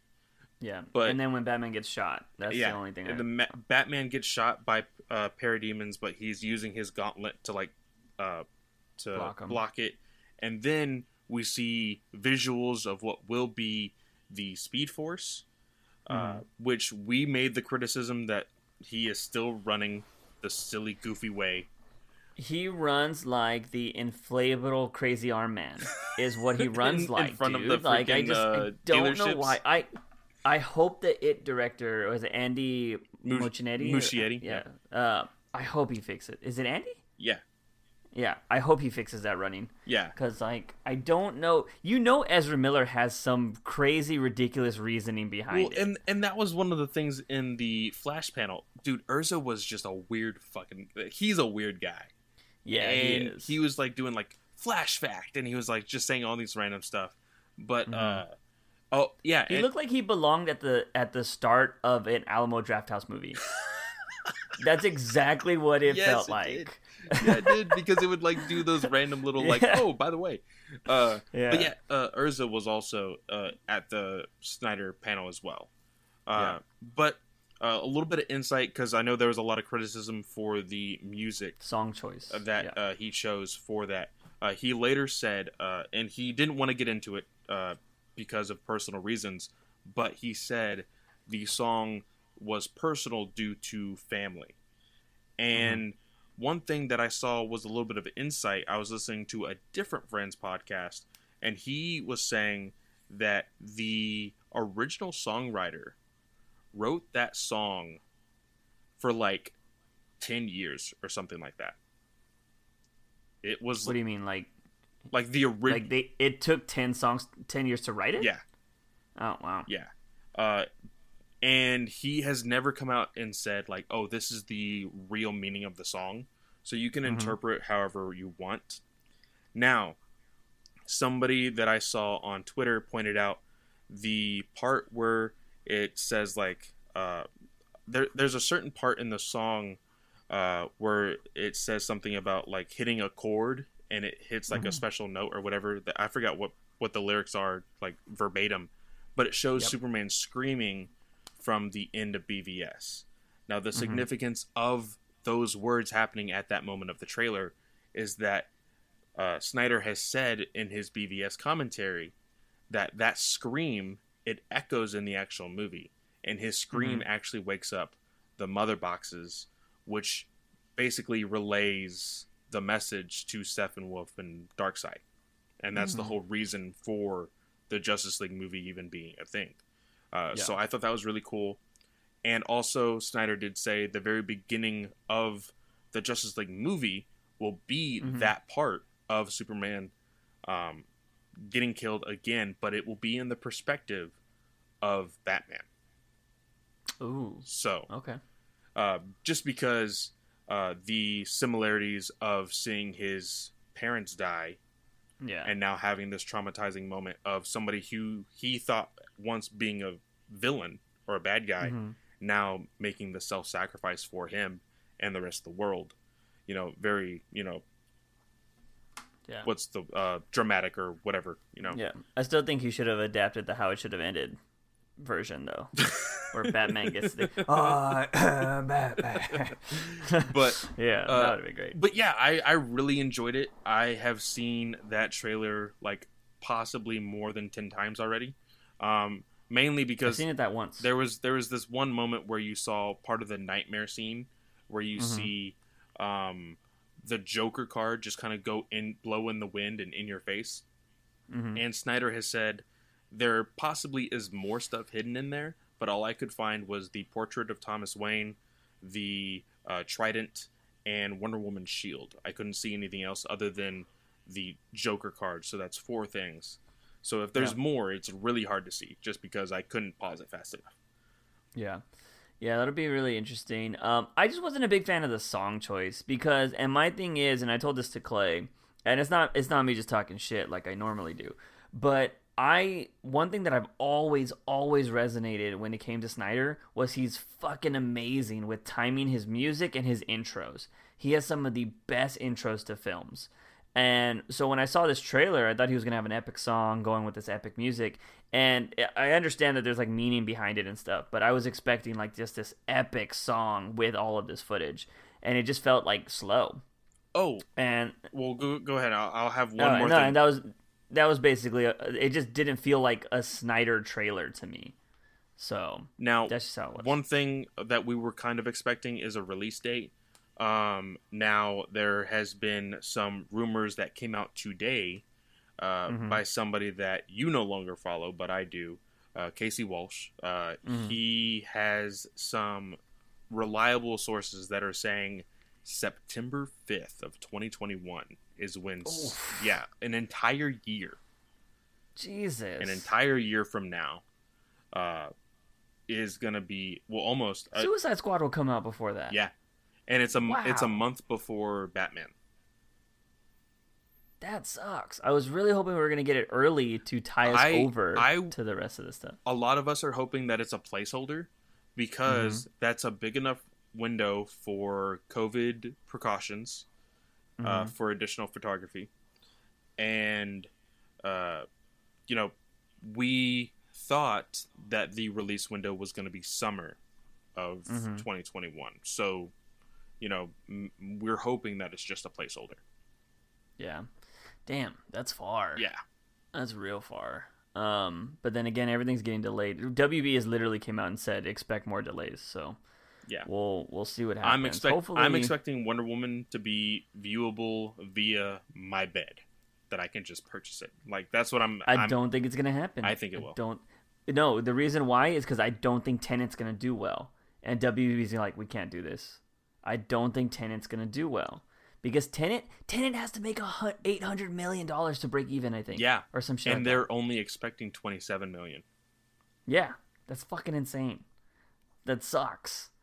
And yeah, I just think that's going to bomb so much. They're going to be like, we need Wonder Woman to. I don't think we see Wonder Woman in 2020. I think we will, but because of all the backlash of what Disney did with Mulan, or is going to do in 2 weeks, I think, or next week really, I think that they will just drop it VOD style because they've seen movies can really make some money. And for a movie like Wonder Woman, a lot more people will buy Wonder Woman than they did Scooby-Doo or Trolls. So yeah, I don't know, man. That's going to be something. What is it? VOD, you get it for 24 hours and it's like $30. Mulan's going to be like $35, isn't it? It's going to be, technically, if you don't have Disney Plus, it's going to be $37. But if you do, it'll be $29.99. and it will be for the remainder of your subscription. So if you bought a 3-year subscription, you will have it. Now, if you renew it, you will continue to have it. So it's not just a rental. It is basically an own-on subscription. You don't actually own it like via iTunes or anything. It's really, really weird, which is why I don't think HBO Max would do that. I think that makes no sense. I think that they would put it on eventually. Yeah, they will eventually put it on there.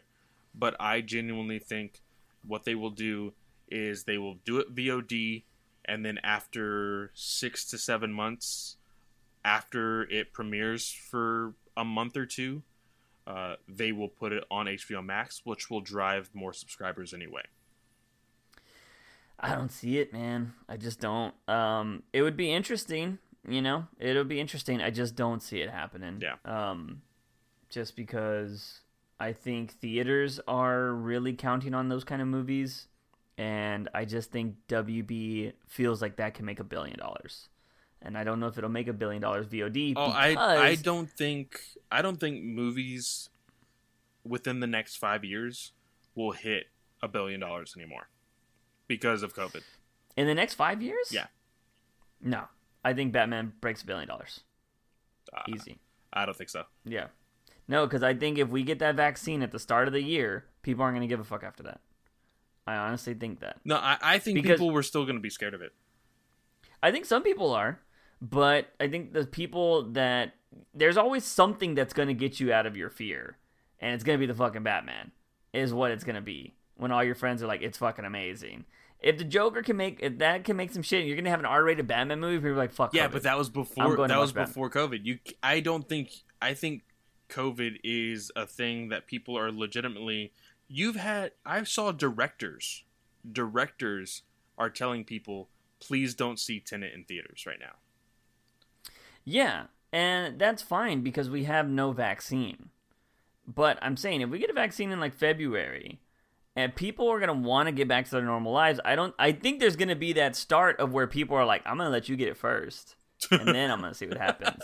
Like that's what's going to happen because there are people that won't get vaccines right away. I might be in that group. I'm going to wait for other people to get it first. Oh, same. Like I thought about that. Like, it may be in its test trials. Yeah, I'm not going to be a test subject right now. But if it starts, like, if cases start going down and it's not as crazy by next summer, fuck yeah, I think movies are going to come back roaring. Like, it all depends on the numbers. Yeah. And you know what? Unfortunately, it all depends on who our leader is. So that's what's going to be the biggest thing. True. So, we'll see what happens. But yeah, also, did you mention that it's going to be in 4 parts? Yes, it's going to be Okay. Well, I didn't say it, but it's going to be a 4-parter. But they also said that they will... basically, it's going to be the Hateful Eight format. If you haven't seen the Hateful Eight on Netflix, you can watch it in 4 parts, or you can watch the however long freaking 3.5-hour movie. But they're probably going to wait for all 4 episodes to be out first. Yes, they will wait for all 4 parts just so that way they can drive their subscribers. I think that it would be best for them to drop it mid-month, wherever they drop it, so that way it forces people to go on to 2 months with the subscription, and then it makes them wait even longer to drop the movie version of the movie. Yeah, get 3 months out of it. Yeah, that'll be interesting. All right, let's move on to the second best thing that happened at Fandom, which I think we're saving Batman for last, right? Yep. Yeah. Okay. The second best one blew my fucking mind, and it was James Gunn's not trailer, but behind the scenes look. Even behind the Suicide scenes. Squad. Now there are some like we see the behind the scenes of them actually filming, but we do get like random scenes that are actually from the movie. Which was the compilation of it all is amazing. I am currently watching it right now. It looks great. Everybody in costume looks great. I think that's one of the biggest highlights of this thing. I got my Harley that I've wanted. It only took 3 movies, but I finally got my Harley Quinn that I've wanted. The exact suit that I said I wanted. Exact suit. And today, you even sent me... Even better! We even saw that the rotten tattoo, which I need to try to pause it here, but the rotten tattoo on her jawline is gone. He's gone. And somebody noticed when she is wearing the dress and she is opening a door, the back tattoo that is like I love Joker or whatever is gone. And they're basically claiming it as character development. So yeah, which would be fantastic because James Gunn, one, staying in continuity, and two, can easily know you can change that kind of shit with one line in a movie.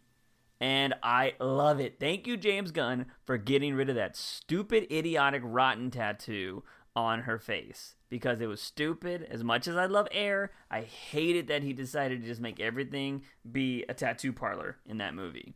But anyways, everything just, it blew my mind with how comic booky this trailer was. Like, or behind the scenes look or whatever. Because this is a straight up action movie, y'all. Like, they even say it in this trailer. They're like, it's like a 70s action movie with superheroes. And they're like on this beach and fucking explosions are popping off. There's this one amazing scene of Harley in her dress and she's doing like this circle camera shot of just shooting all these people. Go watch my reaction. I just zoomed in. Mm-hmm. It's gone. Yeah. I'm so glad. But go watch my reaction on the Bat from the Box channel. I have all the reactions to everything.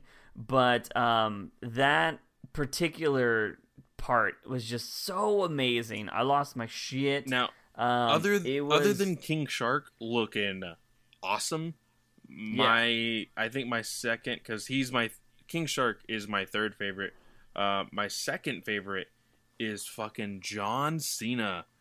Oh my god. He looks so good. Yeah. It is like straight out of a comic book. You know, like you said, James Gunn just loves the attention to detail. He is clearly a fan of this franchise. And, you know, I even sent you a movie poster that they released right after the panel. It looks great. And there's two variants of it.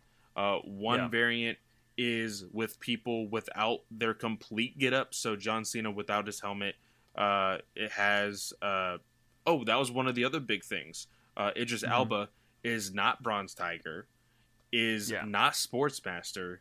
He is freaking Bloodsport. And Bloodsport has this like awesome like bandana mask from the old days, and he has that in the alternate poster. And in the alternate poster, it just switches between Harley being in the regular getup that you love and the red dress that we have been seeing her in behind the scenes photos. Yeah, it blew my mind. Granted, I will say they made us drag out through some game they were playing. It was hurry. It was a trivia game, which I thought was really fun, and it was basically just showing the chemistry that they had as a cast. Yeah, they were picking the fuck out of Michael Rooker, though. They were just like, oh yeah, by the way, we all had a great time. Except for the fact that Michael Rooker was there. He's a horrible person. He's a horrible human being. Like, all these different things. And it's just like, man, like, just, like, let up the guy. But who's he playing again? He is playing... Gosh, he's a guy... The character is more known for, I think, the Secret Six instead of the Suicide Squad. But I can't remember his name. So I thought he was that guy that just appeared when at first look, and it's not him, that appeared in Catwoman recently, the cocaine guy. Oh, yeah. I thought that's who he was. I was like, no way. Yeah, no. And but it's not him. But I would have been like, that would have been hilarious and awesome. But dude, they gave Rick Flag his OG costume. Yeah. Which was nuts. Weasel looks amazing. Yeah, Weasel looks crazy. There's this one shot of Weasel like in like a cell or something where like there's a window on the door and he like licks it and it's just like oh shit, that looks crazy. Yeah, I love how at that point when they show Weasel, James Gunn was like, yeah, some of these characters are just useless and stupid or something like that, and it's like Weasel, and you're just like, yeah, okay, yeah, but everything looks so good. And Capaldi, dude, Capaldi is not. Oh, the thing. He's not Mr. Freeze like we thought he was gonna be, which we hoped he was gonna be. No, he's gonna be the Thinker, And of course, which is a crazy shout.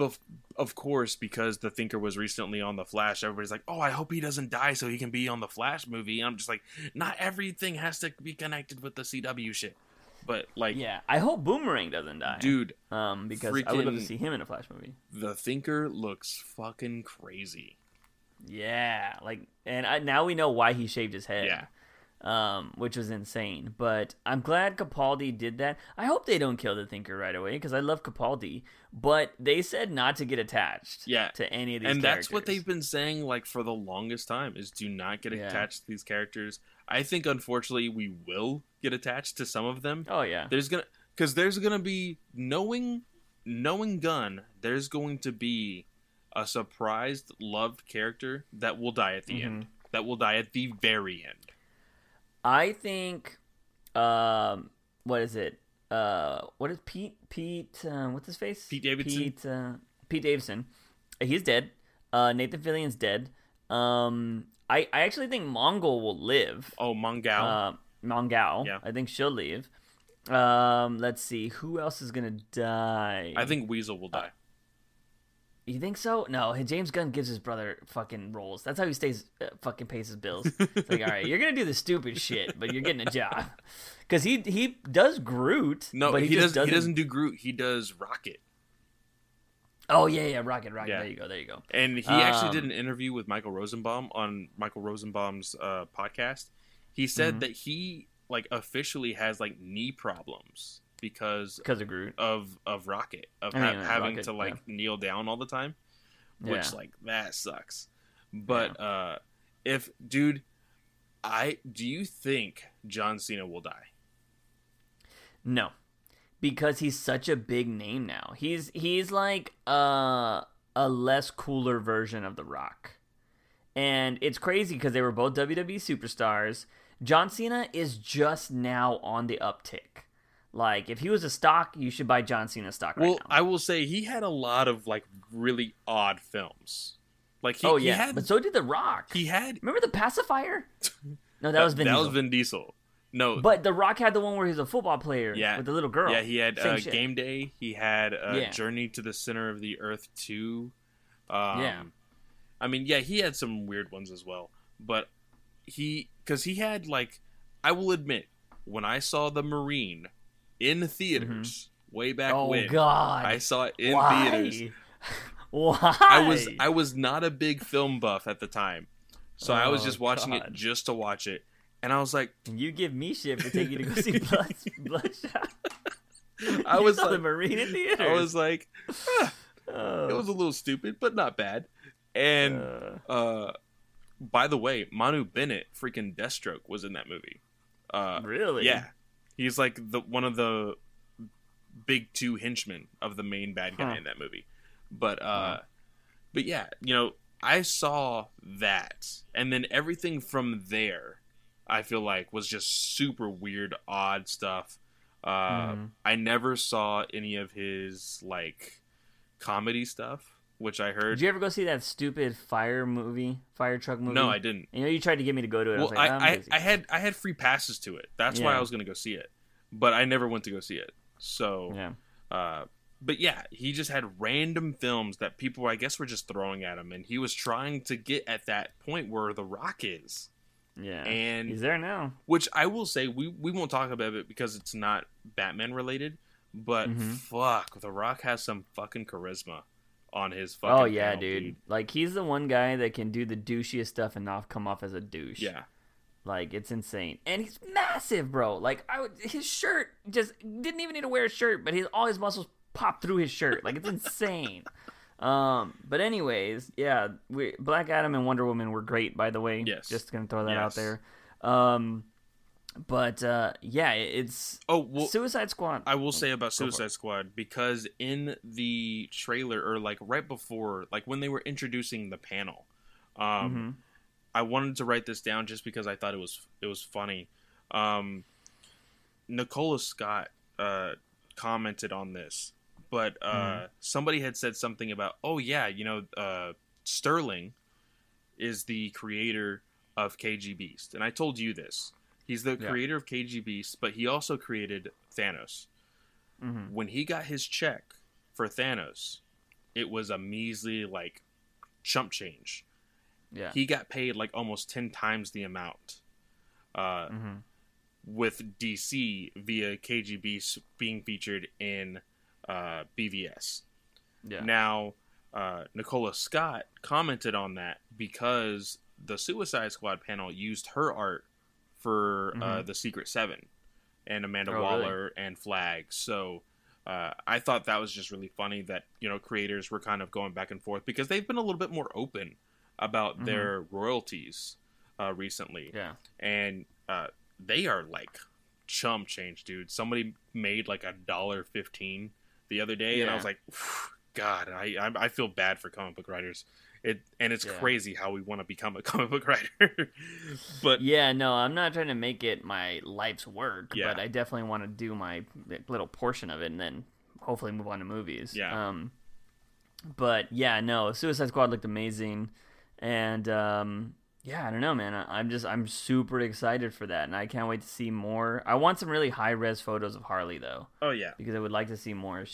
But her suit, they gave me the exact Jim Lee designed and it looked Harley like Quinn even suit. in the behind the scenes, there's like 3 or 4 shots where you know that was a photo shoot. Yeah. So I feel like we are going to be getting high-res shots. And, of course, James Gunn loves that type of stuff because he's usually the one to debut that kind of stuff. And he's very active on Instagram. So I think he will eventually start pouring those out within the next few months. Yeah, and then we still don't really know who the villain is, not from that.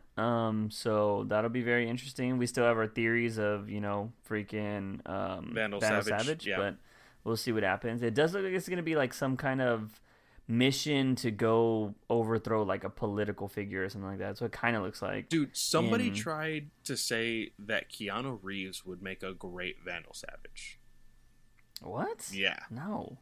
Did you see that Keanu Reeves did say that Matrix and John Wick, Neo and John Wick wouldn't fight each other, they would work together? Because if something happened with John Wick's dog, Neo would go back and rewrite the Matrix program to bring his dog back, and then they would fight together. That's what he said. That's awesome. I was like, fucking Keanu Reeves, bro. How can you not say... You can say the stupidest shit, and it just works. That's awesome. But, hey, man, he knows the lore. But anyways, yeah, Suicide Squad, A1. But let's move on to the best. To the best trailer of the entire day. Possibly the best panel. This was the only panel where I had to grab paper and pen and write some stuff out. Because I know we were going to be doing this podcast, but it was so fucking interesting. I love everything Matt Reeves said, and he understands like where he is coming from for this film, which I love. But he did talk a lot. He did talk a lot, which is why I have 3 pages of notes. But like it's great. I loved everything he said. He confirmed because a lot of people were saying it. It was only speculation, but it is confirmed. This movie will be in year 2 of the Batman's career. And in this year 2 will be the origin of villains. So there's no one really established as far as our classic comic book villains. So I think that was very, very interesting. He touched on the Gotham show that he's going to be putting out on HBO Max. That takes place in year 1. That's fantastic. That is awesome because we talked about it, you know, the day after, talking about how that would really work well with the silhouette Batman that they could play off of and not really have to show him a whole lot. Well, interesting thing that just remind me, there's an article that came out today that I want to talk about revolving the bat suits. So, yes. Yeah, it'll be very well, that's my very next point of notes, the bat suit. He said that this is something that Bruce made himself. He and this suit will evolve, which is something that we've always talked about, how, okay, we hope that this is basically broken and tattered by the end of the movie, which he will then eventually get the suit that we all know and love, whatever reiteration that is, which I really hope they don't reveal at all. Yeah, let's not get a Doomsday BVS trailer incident. Yes, I need to see that in either in theaters or when it comes VOD. Yeah. No, dude, Batman will not be VOD, dude. I'm telling you. The only way that's happening is if Russia bombs us and we all have to live underground. That's the only way this shit's happening VOD. That's the only thing. So, talking about suits, though, let's go ahead. I'm just going to knock this rumor out because this is interesting. A rumor from months ago has resurfaced because of this trailer. So, apparently, back on, I think this was Reddit. This is 6 months ago. Somebody on Reddit was describing how they either worked on they had inside information about the Batman. And they talked about the funeral scene, which we saw in this movie. Yes. So we saw people talking about the cathedral back then. He talks about the funeral scene. In this same post, he talks about how he went on to say that there is a second bat suit used in the film. Because the first one, which I believe is the one we're currently looking at in the trailer, gets destroyed. So what this person said, this is their quote, is, "It's extremely similar to the Spider-Man shield suit from Far From Home movie last year. The material is very similar, being a sort of tactical padded fabric material. There's way less straps and extra details on the Batsuit compared to the Spider-Man suit, but the material looks very similar. It's gray with black gloves extending from the forearms and black boots. The symbol is no longer a metal symbol lacking ears. It's more classic version of the symbol from the first suit in the film." So we saw that already confirmed. Yes, kind of. Because the symbol has ears now. Yes. So we have that confirmed. It says the cowl is made of a higher quality material than the leather first cowl. The ears are a medium to long length, and the mouth opening is much smaller. He no longer has the collar. I think he might have white eyes too. And then he mentions that the utility belt is bronze gold faded color, and it's more pouches than futuristic type belt like Nolan. So interesting that the funeral scene was confirmed from this guy's thing, and the bat symbol having ears. Yeah. So that's confirmed there. They do say in this article, take it with a grain of salt, but I'd be down if this is inside information. We get a new bat suit and there's white eyes. That was one thing that a lot of people had a criticism of this, is that we never saw the white eyes, because there was a trailer. And, before we get to the trailer breakdown or whatever, one of the biggest things that Matt confirmed was that Gotham in itself is a character. One of the biggest things that he said about other reiterations of Gotham, he talked about freaking Tim Burton's Gotham, how it was crazy looking and all that. And he talked about Chicago Gotham, because that was a really big thing with everybody else. You can clearly watch a Nolan film and be like, oh, that's Chicago because I know that place and I know that place and I know that place. This place, of course, is in Liverpool. And so not everybody is familiar with that. But not only that, he's going to CGI on top of that. So it's going to be unrecognizable. It will be Gotham. Like, we will not be able to recognize what this is, which I think is really, really cool. And some bigger points in the story is that these citizens do not know what to think of Batman yet. They are scared of him. Of course, this is year 2. They are still, and he's still somewhat of a myth. He's still somewhat of a myth. He's somewhat of a legend. And this is a part of the story that Matt said will also be a big part, is that, Bruce will be thinking about that throughout the film. Like, what he's going to be questioning, okay, if I do this, what will Gotham think of me? Which I think is really, really cool. It really gets in the psyche of Batman, of Bruce, and, really hammers home this in-depth look at the character of Bruce Wayne, which Matt Reeves has been kind of telling us ever since the beginning. So I really, really dig that. Now, here I said, what did I say? Pattinson has proven himself to be Batman. That's what Matt Reeves has said. And Darwyn Cooke's ego is a really big inspiration, comic book wise, for Matt to do this. Now, I will say, if you haven't read it, go do it right now. It's on the DC Universe app.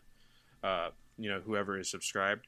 But he also said Taxi Driver and Chinatown are inspirations for this movie as well.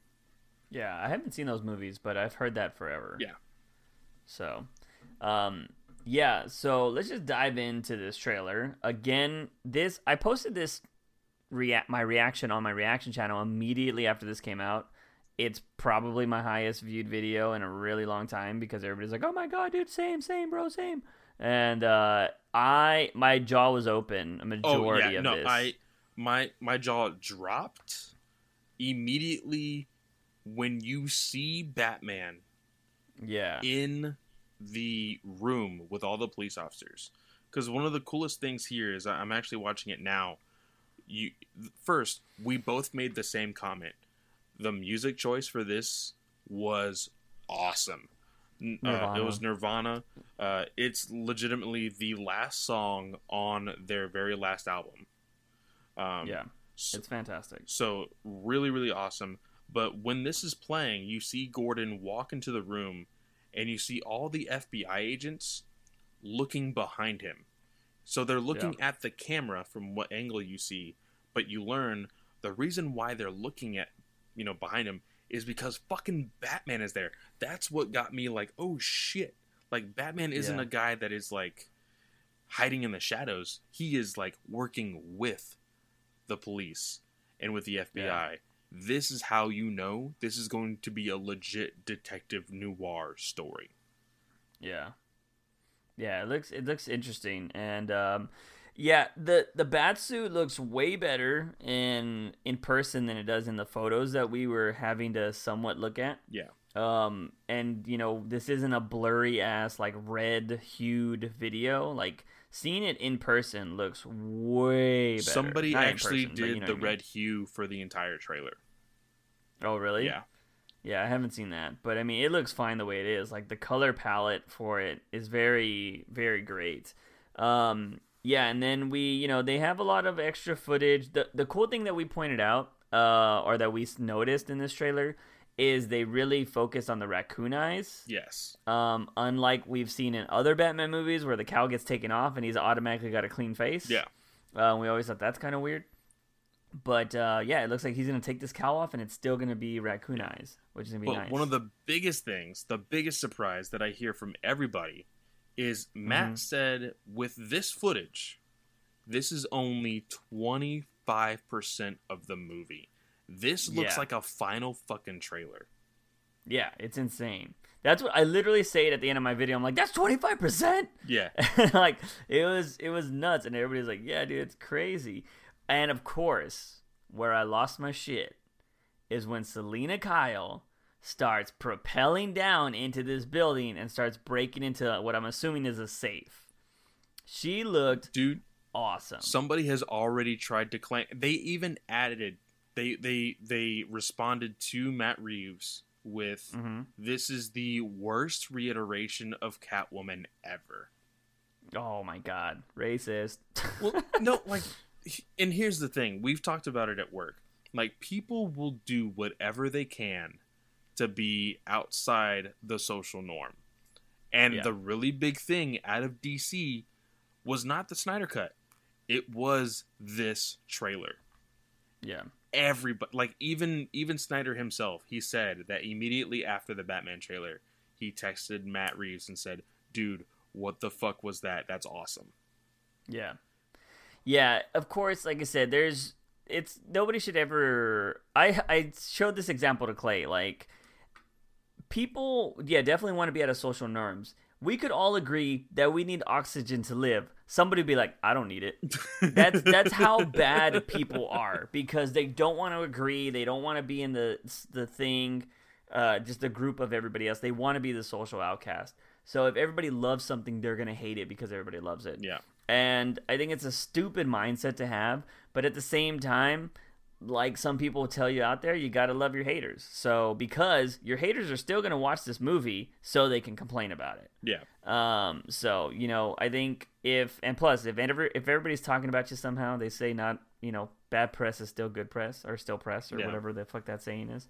But this looked fucking great. We got to see a little bit of fighting between Selina and yeah, we saw Batman. the fighting between them. We saw Batman inside of an interrogation room filled with GCPD and FBI, and Gordon having to hold Batman back. Like, that within itself looked fucking crazy. And then we see the big moment, I think, that hit this fucking trailer. Which was, oh my god. Now, it's not confirmed, of course, but Batman fucking just murders this dude on screen. Yeah. And this is where legitimately every reaction that I've seen on YouTube just fucking goes nuts. Yeah. Because I think that was probably going to be one of the biggest criticisms we have about this movie. Because we talked about it a whole lot. About, okay, this is going to be a grounded movie. That means we're hopefully going... Like, we thought we were going to get Nolan's fighting. Yeah. And Nolan's fighting was garbage. And 100%. To see what happened here was absolutely amazing. Yeah, Batman fucks this guy up, dude. And it's not only that. Like, it's there, and he's all like, bang, bang, bang. Oh, is that your arm? Ka-chow! It's not your arm anymore. It's fucking butter. And then he fucking keeps beating this guy down. The guy goes out of the screen. He's all like, I was expecting Batman just to drop an elbow right there, because he was beating this dude to a fucking bloody pulp. And then everybody's scared as fuck, and they're like, what are you, or whatever. Well, no, he asked them. So this dude that he ends up beating up, he says, who are you, or who do you think you are, or something like that. Yeah. And he like walks up to Batman, and then Batman just fucks his arm up, beats his freaking skull in, and then stares at him at the ground and says, "I'm vengeance." Yeah. And not I'm Batman. See, that was the thing. Everybody was expecting "I'm Batman," which, to be completely fair, we've had enough of the "I'm Batman" stuff. Like, it's become a meme, to be completely honest. And so for Matt Reeves to choose the wording "I'm vengeance," dude, chills up my fucking spine. The Bat voice was actually really good there. Yeah, surprisingly. Surprising. It wasn't like this gargled thing. It wasn't a voice animator. At least it didn't sound like it. It was awesome. I'm not wearing hockey pads. It's not that. I will say there is this awesome scene where he's ziplining up a bunch of stairs. He does get shot. I don't know how I feel about his whatever he does. It's like this weird voice, and I don't know. I'll have to see, because sometimes they'll take that kind of, and it's not even in that scene. They're just taking the audio from somewhere else. So we'll see what happens. But yeah, this blew my fucking mind. Being the crazy Batman fan that I am, though, I've seen this trailer like 3 times max, dude. Just because I just am in all of it, and I just want to just remember it from memory. Like, I don't want to just oversaturate myself with this trailer. Oh, see, I've watched this less than the Snyder Cut trailer, but I've watched it a handful of times, and for the fact that like I saw it, I immediately went to go see what my brother and stepdad thought of it, and then when my wife got home, I was like, "Watch this," and she's like, "Is that Robert Pattinson?" I was like, "Yes!" Like, oh my god! No, bitch, it's Pattinson. Oh, it was so good. Like it. Yeah. That, and I felt like DC, AT&T, Warner Max, all of them knew exactly what they had, and that is why they left it for last. Because that's what ended DC fandom. Now, of course, it all did the encore, so it immediately went back to the Wonder Woman panel. But they knew what they had. And it blew up. For that entire day, DC Fandom had the top 5 hashtags. And as of today, each trailer, and behind the scenes video because of Suicide Squad, each one, including the video games, have had more than 150 million views. That's amazing. My reaction to Batman is currently at over 21,000 views, which, to just put that in perspective, my reaction channel averages about 1,000 views a video if I'm lucky. That is so to get 21,000 off of that is amazing. So definitely go watch it if you wanted to see me freak out. And subscribe if you're not. But yeah, so the craziest thing out of this whole trailer, not the beating up, not the how it looks awesome, was that we didn't know Colin Farrell was in this fucking movie. Or I should say in the trailer. We knew he was in the movie, but we were like, oh man, when are they going to show fucking Colin Farrell as Penguin? They were like, they did. And we're like, no, they didn't. Dude, and we had to go back and look. They fucking transformed him. You see him. That is not Colin Farrell. There's 2 quick shots. There's one where you see a straight off, look into his face. And then you see him again inside of a vehicle.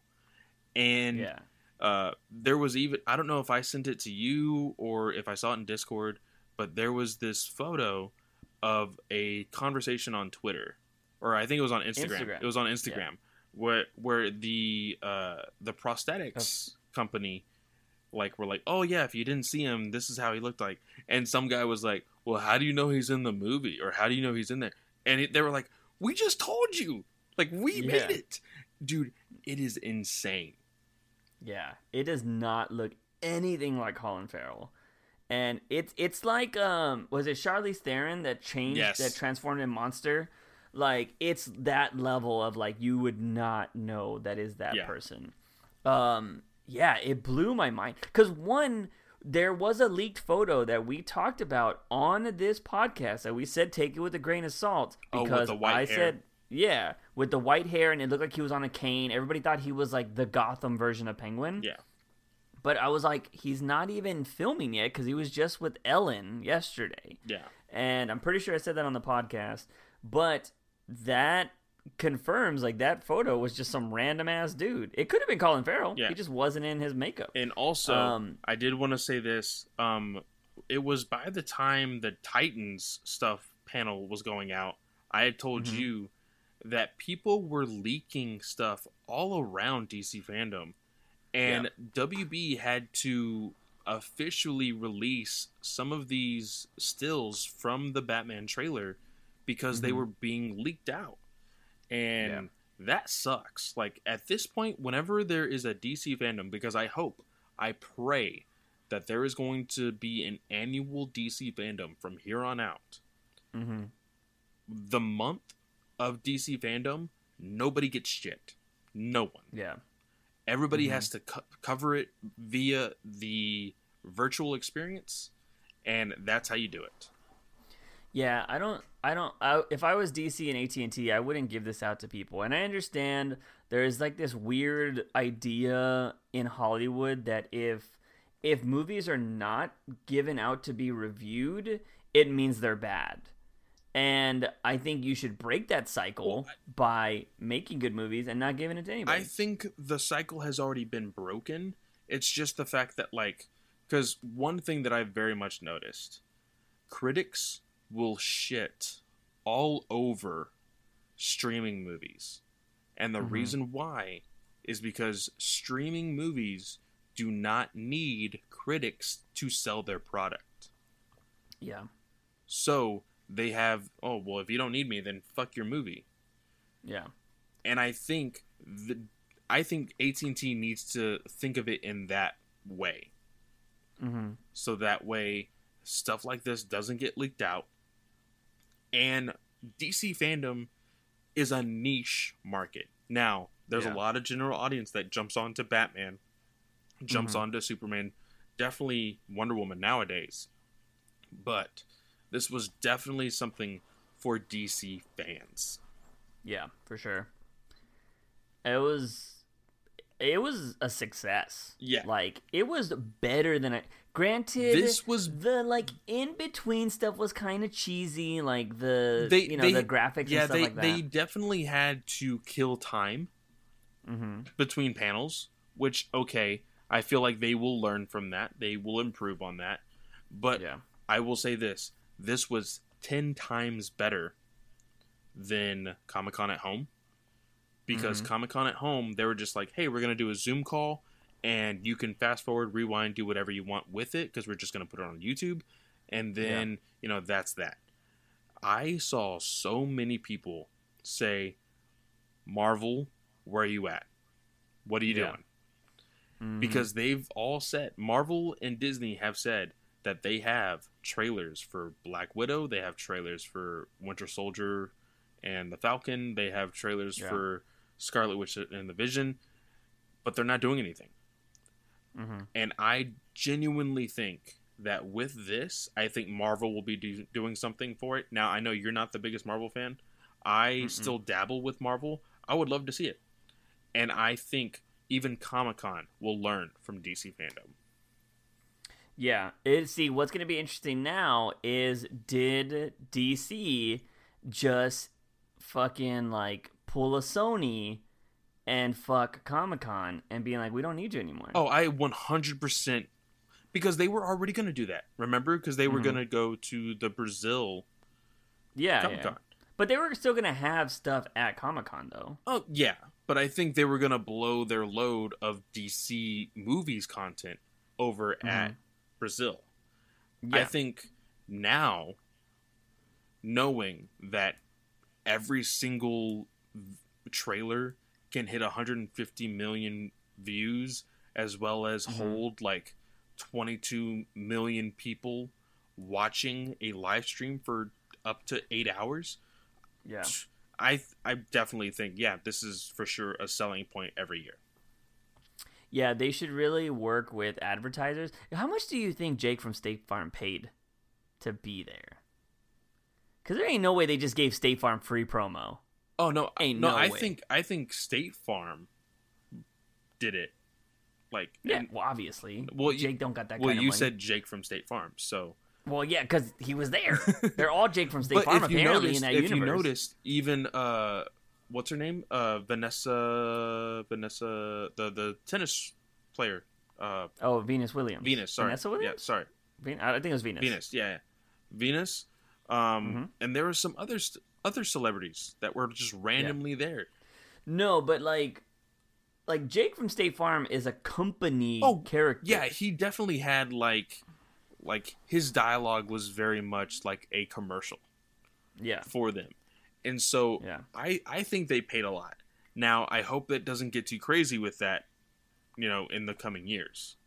But it was funny. It was really funny the way he kind of just like, oh, I'm going to pop in here and ask this question. And everybody immediately knew, like, oh, dude, that's Jake from State Farm. But not my Jake from State Farm. Oh God! But I think that they could definitely use an upgrade, like you said, with advertisers, or just working with the whole thing with like the in between stuff. Now, even once COVID is over, I think they still do it like this, but this time around they can work in a giant room with green screen, so that way they can interact with each other better. Because I think Matt Reeves and who was the host? I forgot her name. Aisha Tyler. I think they were talking to each other, but in the sense of like, okay, she's in her own house, of course, with a green screen, talking at a wall, and Matt Reeves is hearing the audio faced in a different direction, talking to her. They played it very well. Even I think they did that live, not like live, but like they talked to each other. Yeah, I think they talked, because that was really smooth. I think they talked to each other. I don't think that it was like Snyder's at all. I think they talked to each other live, and then they just placed it into the whole dome thing. I think that you do that from now on, because even things like the Shazoom call, it was a generic Zoom call, but it was hilarious. Like they really played. They really played along with like what they had, And so I think you can definitely make it work. Yeah, you could definitely do more skit stuff if people could be in person. Mm-hmm. And I think those things would be a lot more entertaining if they weren't Zoom calls, because you had everybody's internet connections kind of lagging at some points, like very slightly, and it's annoying. Yeah. But if they were all in a big panel or in a big room, and like maybe you just have like fun stuff happening with them. Maybe they play like actual, like if they were playing games that you see like on like the fucking Tonight Show and shit, like to pass time, that would be cool. Or like trivia stuff where they like, even you know, because CW would have these small little things with like the Arrowverse characters when Arkham Knight first came out, where they would be playing the Arkham Knight game while they're talking to each other. Same thing for like Injustice. When Injustice came out, they would be interviewing each other while playing Injustice. You know, small things like that. Just getting them interacting with and doing something. We see something visual, things like that. Now, if they decide to play Werewolf again, holy shit. That was annoying. Now, I told you I didn't get to show you at work, but Werewolf by Night is One Night Werewolf, or whatever you want to call it. It's actually a fun party game. It legitimately is. But the way, like, to watch it looks so boring. And I actually had to like mute my stream, lower yours, and I just like went through Twitter the entire time. It was so boring. That part was really boring, but you know, there was some lulls for sure. Like the Jim Lee stuff. Like I love Jim Lee, but I didn't care about seeing him critique somebody else's stuff. You know? Yeah. Like I didn't care about some of that, but you know what? For the most part, I'll still give this 9.5 out of 10 for this event. Yeah, and because also, it was fantastic. Don't forget, they may have been. You know, there may have been other stuff that they wanted to put in Hall H that they didn't have time to. Well, we still have September 12th to do all that stuff. Yeah. So. Yeah, it'll be. Are you off still or no? I believe I am. You are? Yep. Okay, because I know we switched our schedules, so. But so if I don't know. It'll be really exciting now to see. I am off this day and this day, and then this day and this day. But anyways, so we should still see some stuff happening with the HBO Max. We didn't get a lot of stuff said about that. So we didn't hear about Green Lanterns. We didn't hear about Justice League Dark. We didn't hear about any of that stuff. So the 12th will actually be interesting as well. Maybe definitely not as interesting as this one, but you'll still have some things coming out, hopefully. Yeah. And, you know, we'll see where that goes. But this has already been a beefy podcast. So if you got any final thoughts on it, Clay, get them out now. I mean, final thoughts is Fandom was awesome. Three Jokers was great. We had other books that we wanted to talk about, but because everything that we were going to talk about was just going to take this long, we decided not to talk about it. We might talk about it next week. But DC needs to be annual. That's all I got to say. Yeah. DC Fandom was a hit. It was way better than I thought. I think they could definitely learn from this, and I hope, you know, as much as I love Comic-Con, I hope DC still has a booth there, still has a presence, and maybe they drop something at Comic-Con just to, you know, be in Hall H. But I would love to see Fandom every year. I think it would be fantastic. Or if they want to D23 it and do it every other year, I'd be fine with that too. Yeah. But for the most part, I think DC Fandom would be something really awesome to have every year. And I thought it was great. It looks like we're going to have a lot of stuff to talk about going forward because believe the Batman starts filming next week or the week after. Yep. So that's going to be back in production. Hopefully we'll get some stills from that. But hopefully it won't be anything that spoils anything. Yeah. So we'll see what happens there. I'm pretty sure Suicide Squad's getting ready to drop a trailer at some point later this year. So we'll see what happens there. And then, of course, comic books. We'll always have that. But that's going to be it, ladies and gentlemen. We're going to go ahead and end this. We appreciate it if you've lasted this long hearing this whole podcast. This is, like I said, it's a big, beefy podcast, but we knew it was going to be. But we're just going to go ahead and end it there. As always, he is Fanboy Clay. I am Juice Wayne. And remember, Batman is awesome. Batman!